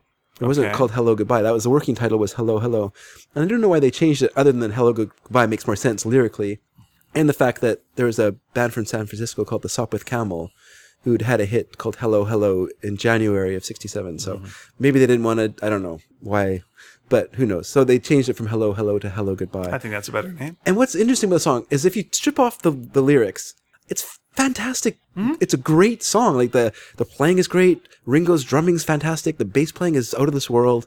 It's a really good song. And then you put on the repetitive lyrics, and it kind of loses a little bit for me. Well, what it feels like by Still the end great, of it, though. it feels like a child who is just learned a word and just keeps saying it over and over, so it Yeah. doesn't make any sense, and Yeah. it's just sound. And so by the end of it, it's just hello, hello, hello, hello, hello. He's just yodeling, by the end of it, he's just getting the sound of the word. What the word doesn't matter anymore. And then what's kind of funny is the finale of the song, the coda, it was called the Maori finale. But they were saying aloha, so it should have been the Hawaiian finale. I don't know. I think they got it mixed up. And they had 2 viola players on the song. And what happened was, so the Beatles filmed a promo of them playing in Epstein, although Epstein was dead. They still had this. NEM still had the Savoy Theatre, so they played for the promo. They play in the Savoy Theatre. They put on their Sgt. Pepper uniforms again because this was before I Am the Walrus, so they were still kind of working out the Sgt. Pepper stuff. So they performed in their Sgt. Pepper costumes, and but the problem is they're obviously miming. And about the same time, the British Musicians Union in England brought in this, fought to bring in this law that didn't allow miming on television. Yeah, I understand, but there's no the level of quality for the viewer does not increase by this. No. It's work for work's sake. I guess. But I think, it does in a way. I mean, a live version is more interesting in a way than a recorded version on television. I mean, it's kind of fun to see a person... It's a slightly different version of what I you're understand. very I understand familiar that, but it would be now. Let's just take a band like the Beatles, who are doing stuff that's very interesting, and that you could never do live, that's right. and so you now eliminate the ability to do any of those pieces. Exactly. And so this song was banned from British television. It was played in America, played in the Ed Sullivan Show, and then they did a mix of it. They took out the viola and did this mix of it so that they could be like, oh no, it's just us playing. But it was still so obvious they were miming that they just never could get it past. So it never was shown in England. Right. You couldn't just have like one guy like doing the ham bone or something next to him, and like we got this one guy doing live stuff while we're playing the rest of it. It would all have to be England, smarten up. You know what? There's just a lot of busy nonsense and banning and boo. The days of unions. I love England very much, but they are silly at times. Next song, Strawberry Fields Forever, which we talked about last show, so we can kind of skip past merrily, unless you have something to say about it. No. I just think it fits in very well with the nostalgia trip that we're going along here. Sure. So now we're full nostalgia. Okay. And then Penny Lane following your nostalgia. Again, it's there. And you're saying like Penny Lane has similarities to I Am the Walrus a little bit with the piano. You were saying no. Your Mother Should Know. Oh, Your Mother You Should Know. Sorry about that. That does make a lot more sense. Yeah. Penny Lane was kind of the birth of that particular playing style that follows through Sgt. Pepper through Getting Better, through Fixing a Hole, through Your Mother Should Know, through A Little Help from My Friends. All use that little quarter note piano chord thing that Paul just loved quite a bit for that time. Right. And when you're working away writing songs, kind of almost to order because you have to put an album out and have songs on it. When you find those little helpful bits and help you write more songs, then it tends to appear quite often. John was the same. Now, those of you that are listening to this episode and have not listened to any of our previous episodes, what we're referring to is we've talked about Strawberry Fields Forever and Penny Lane because both were singles. That came out before Sgt. Pepper. Right. And what album were we talking about when we were talking about Sgt. Pepper. Sgt. Pepper. So if you listen to our Sgt. Pepper episode, we talk about those. Yes. And if you listen to our Dr. Pepper episode, we do it while we're burping. So the next song is Baby You're a Rich Man, which was actually, here's an interesting fact, was intended for the Yellow Submarine movie. That's really because they already had agreed to do the Yellow Submarine film, and I think they signed the contracts and stuff like that in May 22nd. Brian Epstein had signed the contracts and stuff for the Yellow Submarine movie, but it was announced on June 7th that the Beatles had agreed to the making of an animated feature called Yellow Submarine. Right. And that they would be providing at least 3 new songs, and it would have some of their old songs on it. This would fit very well on It is Yellow in the Submarine. film. It is in the film. Is it? Where is it in the film? It was cut out of some prints, but it is in the film. I can't remember now. Sorry. Okay, because it's been a while. something about the film that I like, and it would make it even more so, is that it feels like you're going through foibles of the human condition. So you have Nowhere Man, someone who's just too wrapped up in his own nonsense. You got Eleanor Rigby with the loneliness, and then you have this, and it's someone who it's the old you gain the world but lose your soul. Sure. You have a lot of money, but where are you keeping it? Keeping it in a zoo. What do you got? You got no freedom. But you got a lot of money. You're the richest guy in the zoo. So good for you. Yeah. So this was originally going to be solely for the Yellow Submarine film, but what happened was when they decided to rush release All You Need Is Love as a single, it was taken and used as the B-side. Another session outside of Abbey Road. This was the first one at Olympic Sound Studios, which was quite a popular recording studio, and it was actually much more advanced in terms of equipment than Abbey Road was. The Rolling Stones recorded there, the Yardbirds, Jimmy Page, all recorded there. So it was kind of a big deal studios. And later on, Led Zeppelin and Queen would use it as well. So, but what's kind of interesting is the engineer for the session, once again, Jeff Emmerich, and the other Ken Scott, who had kind of joined the team at this point. I didn't mention that. I should have mentioned that, actually, that Jeff Emmerich kind of excused himself a little bit from the Magical Mystery Tour recordings. He just found it not to his taste. Okay. So he does some of the songs, but he's not on all of them. I can see that. So Ken Scott stepped in and did a lot of the engineering, the balance engineering, as it was called. Once again, he was kind of like Jeff Emmerich at the beginning. He was a kind of a young guy, a young unknown, wasn't working up through the ranks. He was just taken from record cutting and then promoted over top of the tape operator, Richard Lush, who had been working with the Beatles since Help or earlier. It got put over him, and he became the balance engineer, meaning kind of the first person beneath George Martin in importance. And so they couldn't come because this was at Olympic Sound Studios. They were employees of EMI, so they couldn't work at other studios. So the engineer of this was a guy named Keith Grant, who described himself as a real pusher. He was mostly used to doing orchestral work, so he was just used to like large groups of people that had to be forced to work, So the Beatles came in. They came in at 9 o'clock, and by 3 a.m., they had the song completely done and mixed. It was the first song mixed outside of Abbey Road as well. So it was just done. Cause he just was like, okay, let's work. No messing around. No pie and chips. Let's just go and get this done. So yeah, it's, maybe that's something they needed at the time. Maybe. I think you're probably right. Cause at this time, because when we talk about Baby You're a Rich Man, we're actually going way back. This is not like, it's hard to remember. Like, this was not recorded after I Am the Walrus. Right. This was recorded this would have been recorded before Sgt. Pepper came out. Oh, wow. The song okay, was recorded, all right. Yeah. Neat. So yeah. And the other interesting thing is, just because they were because they work really fast, it's relatively simple instrumentation. There's 2 pianos. Paul and John play piano, bass, guitar, etc. But there's this one instrument that happened to be at Olympic Studios called the clavioline, which is a French primitive kind of synthesizer. It was monophonic, so it could only play one note. It couldn't do chords with it. Okay. But it could be programmed to do different sounds, and so they get that kind of weird, kind of tight oboe sound to this song, and that was done on the clavioline. And it had a little strip that ran down along in front of the keyboard that if you ran your finger up and down, it would create vibrato.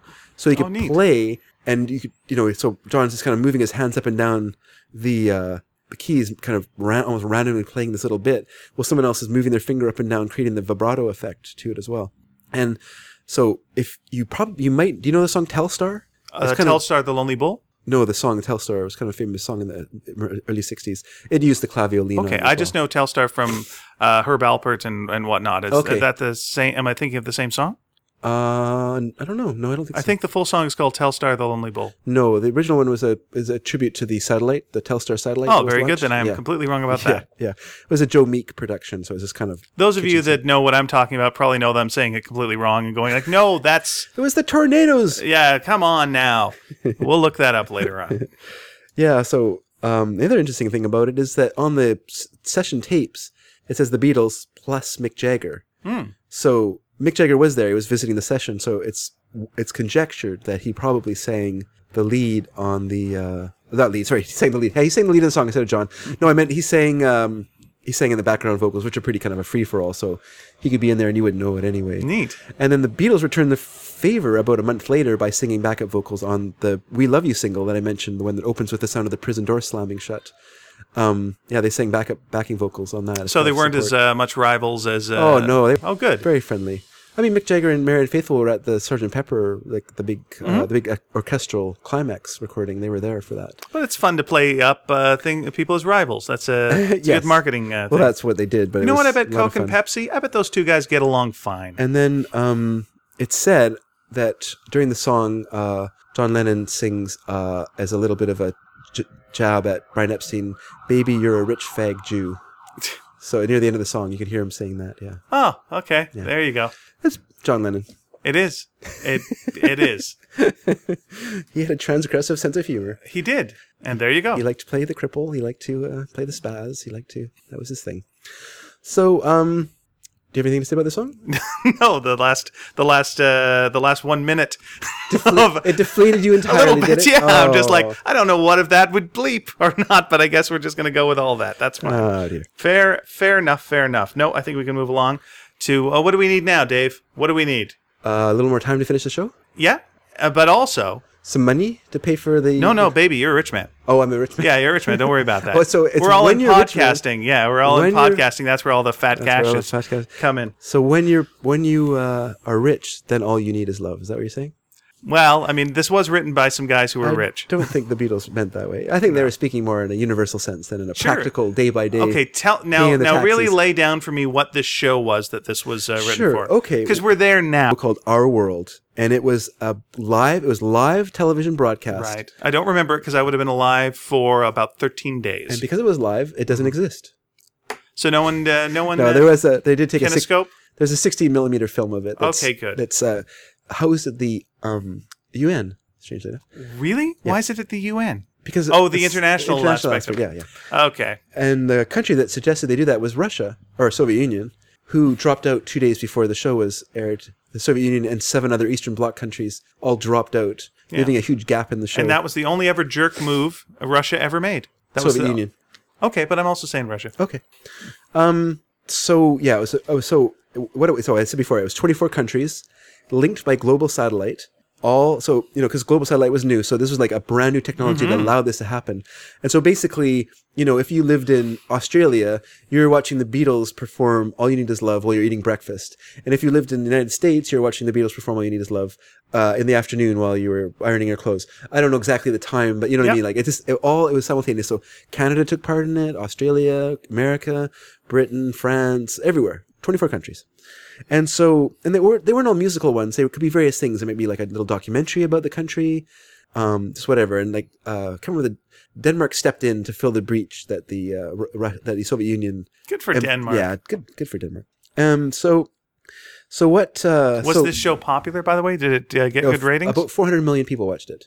Which was good. I think that's pretty good. Good. I don't know what good ratings were back then. 400 million people. Like, first of all, you go like, but then again, there was only 2 channels. Okay. So it's like if you had your TV on. 400 million people in the world watched it. No, I got you. Okay. But like most of those, like if you were in Canada, you had a couple of American channels, and you had CBC, and basically that'd be it. So what else are you going to watch? Yes. It's great, but not like there's a lot of options. Sure. So then, so the Beatles had agreed to appear on it in May. They said, okay, we'll do it. And then And they, they're going to be they were agreed to be shown in the studio working on a new song. Mm-hmm. So that was the idea of it. It wasn't just going to be them playing a song. Like we just see the song performed. If we ever see like a clip of it, we just see them performing the song. But it actually was 6 minutes long, the segment that they were a part of. Oh wow! And it goes into quite a bit of detail of them doing this song. And so the only brief from the BBC was that the song be simple enough that listeners from around the world can understand it.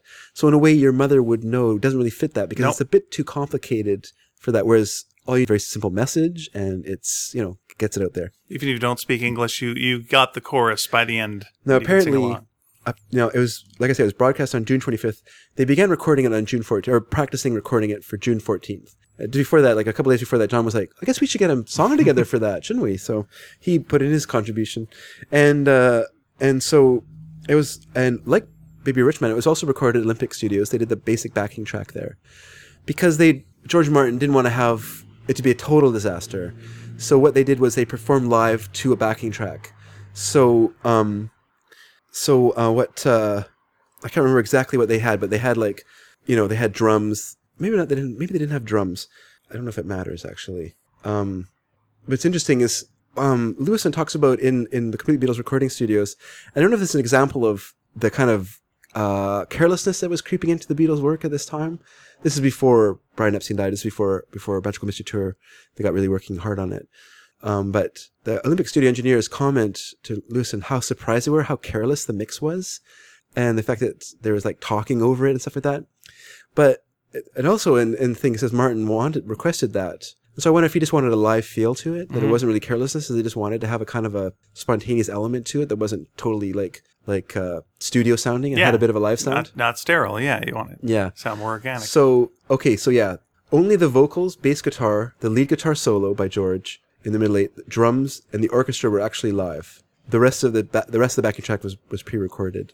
So what they did was the day before, the BBC came, they brought all their cameras, they squished this big giant van into the parking lot of Abbey Road, ran all their cables and stuff into the studio, and then the Beatles rehearsed the segment several times, like them playing the song, working up towards the song being done. And so how it worked was, the whole sequence started with the Beatles playing and singing the basic song. So they're just kind of playing, and there's no orchestra yet and stuff like that. They're just kind of playing the song, looking like they're rehearsing it a bit. And then they cut to George Martin, who was wearing like this great white suit. And he says, I think it's time that we brought the orchestra in. And so then there's a shot of like the orchestra filing into the studio. And Mel Evans took advantage of this to get into this shot and remove some teacups, so he gets to appear in it. And then we cut back to the Beatles. Now they're seated on stools, except for Ringo, of course, at his drum kit. But the rest of them are seated on stools, surrounded by their friends. All these friends and family are surrounding them. And then because George was so busy in the studio trying to organize all this, this guy who's a saxophone player for the Manfred Mann band, Mike Vickers, he did the actual conducting of the orchestra. So then how it works. So then you cut to, I don't know if you've ever seen it. It's kind of weird feeling, but so it cuts to, shows the Beatles all ready and stuff like that. Then it cuts to George. And he's like, we're ready to go. And then he kind of moves these levers up, and then he kind of looks at the window, and then the camera kind of comes towards it, and then it cuts to the Beatles inside. That's right. Yeah. And that's how the song starts. And then then the orchestra starts to play, and they do a little bit of the La Marseillaise, the French national anthem, and then and France is listening, going, "Hey, they're going to just do our national anthem. That's nice." And they incorporate a bit of In the Mood into it at the beginning. Oh, okay. And a little bit of this French hit called Chanson d'amour, are all kind of quoted in the beginning of the song. Then the Beatles, of course, play their song, and then there's more musical quotations at the end. So a little bit of Greensleeves, a little bit of a Bach invention, number 8, and then a little bit more of In the Mood, that kind of, and then a little bit of She Loves You, which actually grew out of John ad-libbing that while they were rehearsing. He ad-libbed She Loves You. He also sang She's Coming Around the Mountain When She Comes while he was doing it. And then, so the interesting thing is Martin thought all the songs that he was using, except for the Beatles one, but since it was Beatles, it was fine. But he thought they were all out of copyright, but In the Mood wasn't. So EMI actually had to make a settlement to the publishers of that song for the use of it on the record. So it's pretty interesting. And some of the friends who were there were, as Mick Jagger was there, Marianne Faithfull, because of that terrible rivalry with the Rolling Stones. Keith Richards was there. Keith Moon from The Who was there. Eric Clapton was there. and Graham Nash from the Hollies. So, and then lots of friends, Mike McCartney, Paul's brother, and all the wives, Patty Harrison, and everyone was there. It's a nice moment in time. It's a great moment in time, and the fact that it was totally live. And Jeff Emmerich, who was also working in the studio with George, he says Lennon didn't look nervous, but if you knew John Lennon, he was very nervous singing for approximately 400 million people live. And then when everyone left, it's nice, by the way, that there's something that would make him nervous at that point. Yeah, you know? I mean, I know you'd be kind of jaded, you'd think, but no. Yeah, but like that's great. That's great that there's like a challenge. It's 1 minute. Well, because it's for posterity too. Absolutely. Right? It's not like he's at Candlestick Park where it's so loud no one can hear him, and there's Yeah. It doesn't matter if you blow it; you can get it right the next show. But so then after everyone left, the Beatles stayed behind. They recorded. There's a snare roll before the song starts. So just as the Marseillaise starts, there's a snare roll from Ringo. So they recorded that, and then John corrected a little bit of his vocals. And it was mixed on June 26th, and July 7th it came out as a single. So it was a pretty fast turnaround. Actually. And how did it do as a single? It was a big hit. It's not a Beatles song I love. Yeah, I like it a lot because it's the Beatles. Yeah, you know what? I think it got overplayed when I was young. A little goes a long way. Yeah. Yeah, and I've had to sing it with church choir. That is the worst thing in the world to have to do. Right. It's the one that again the hippie social studies teachers would always play, and they end up ruining it for you a little bit. It's on a poster. It's on a this. It's over that. It's like okay, fair enough. We get it. But you're right. As a moment in time, it's just great having that. It's like just a little piece of history. One interesting thing. There was a Beatles special about the making of Sgt. Pepper that came out. It was like 30 years later, or whatever. So it would have come out in 98, I guess. And they interview a bunch of, maybe it was 20 years later, maybe it was in 88. And they interview a bunch of people. Yeah, I'm pretty sure it was 88. And they interview a bunch of people for it, like Allen Ginsberg and George Harrison. And they ask all of them, because they also mentioned this song, they ask all of them, is love all you need? Everyone prevaricates, except for George and Allen Ginsberg. Both of them say, yes, love is all you need. I thought that was interesting, that of all those people who sang that song, who were part of that time, the rest of them, love is important, but you also need money, stuff like that, right? No, they're supposed to say, love is all you need. I thought that was interesting. Yeah, that is interesting. Yeah. Okay. And so, to sort of finish up with the Magical Mystery Tour, the album cover, we kind of talked about a little bit, but this was the first album cover that did not feature pictures of the Beatles on it.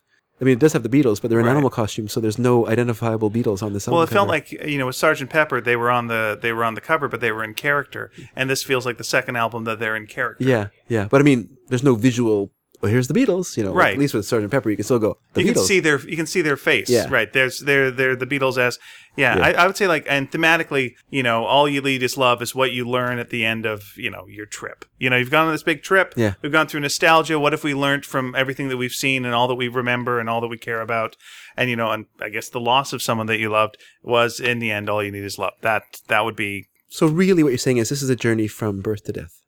Well, they were dying to take you away. That's exactly dying right. to take. You know what, Dave? Maybe you were dead at the beginning. The whole time. Yeah, maybe that's the thing.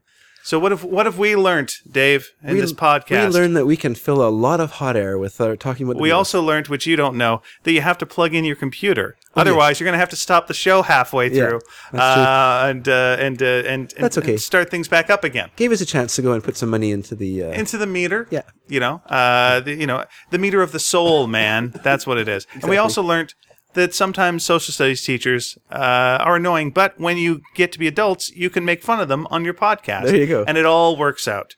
Yes. Revenge is a treat best served cold.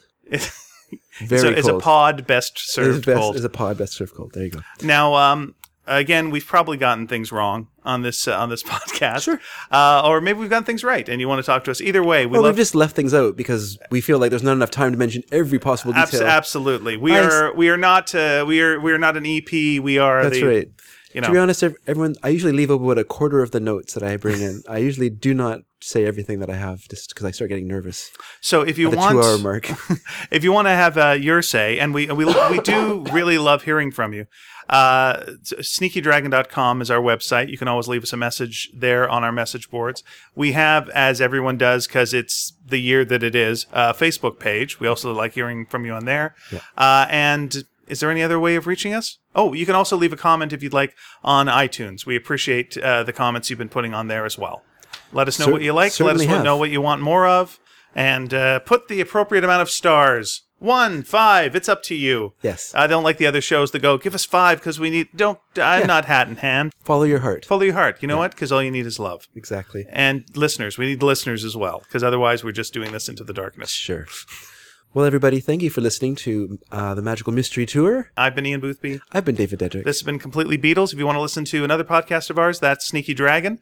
And that is it for us.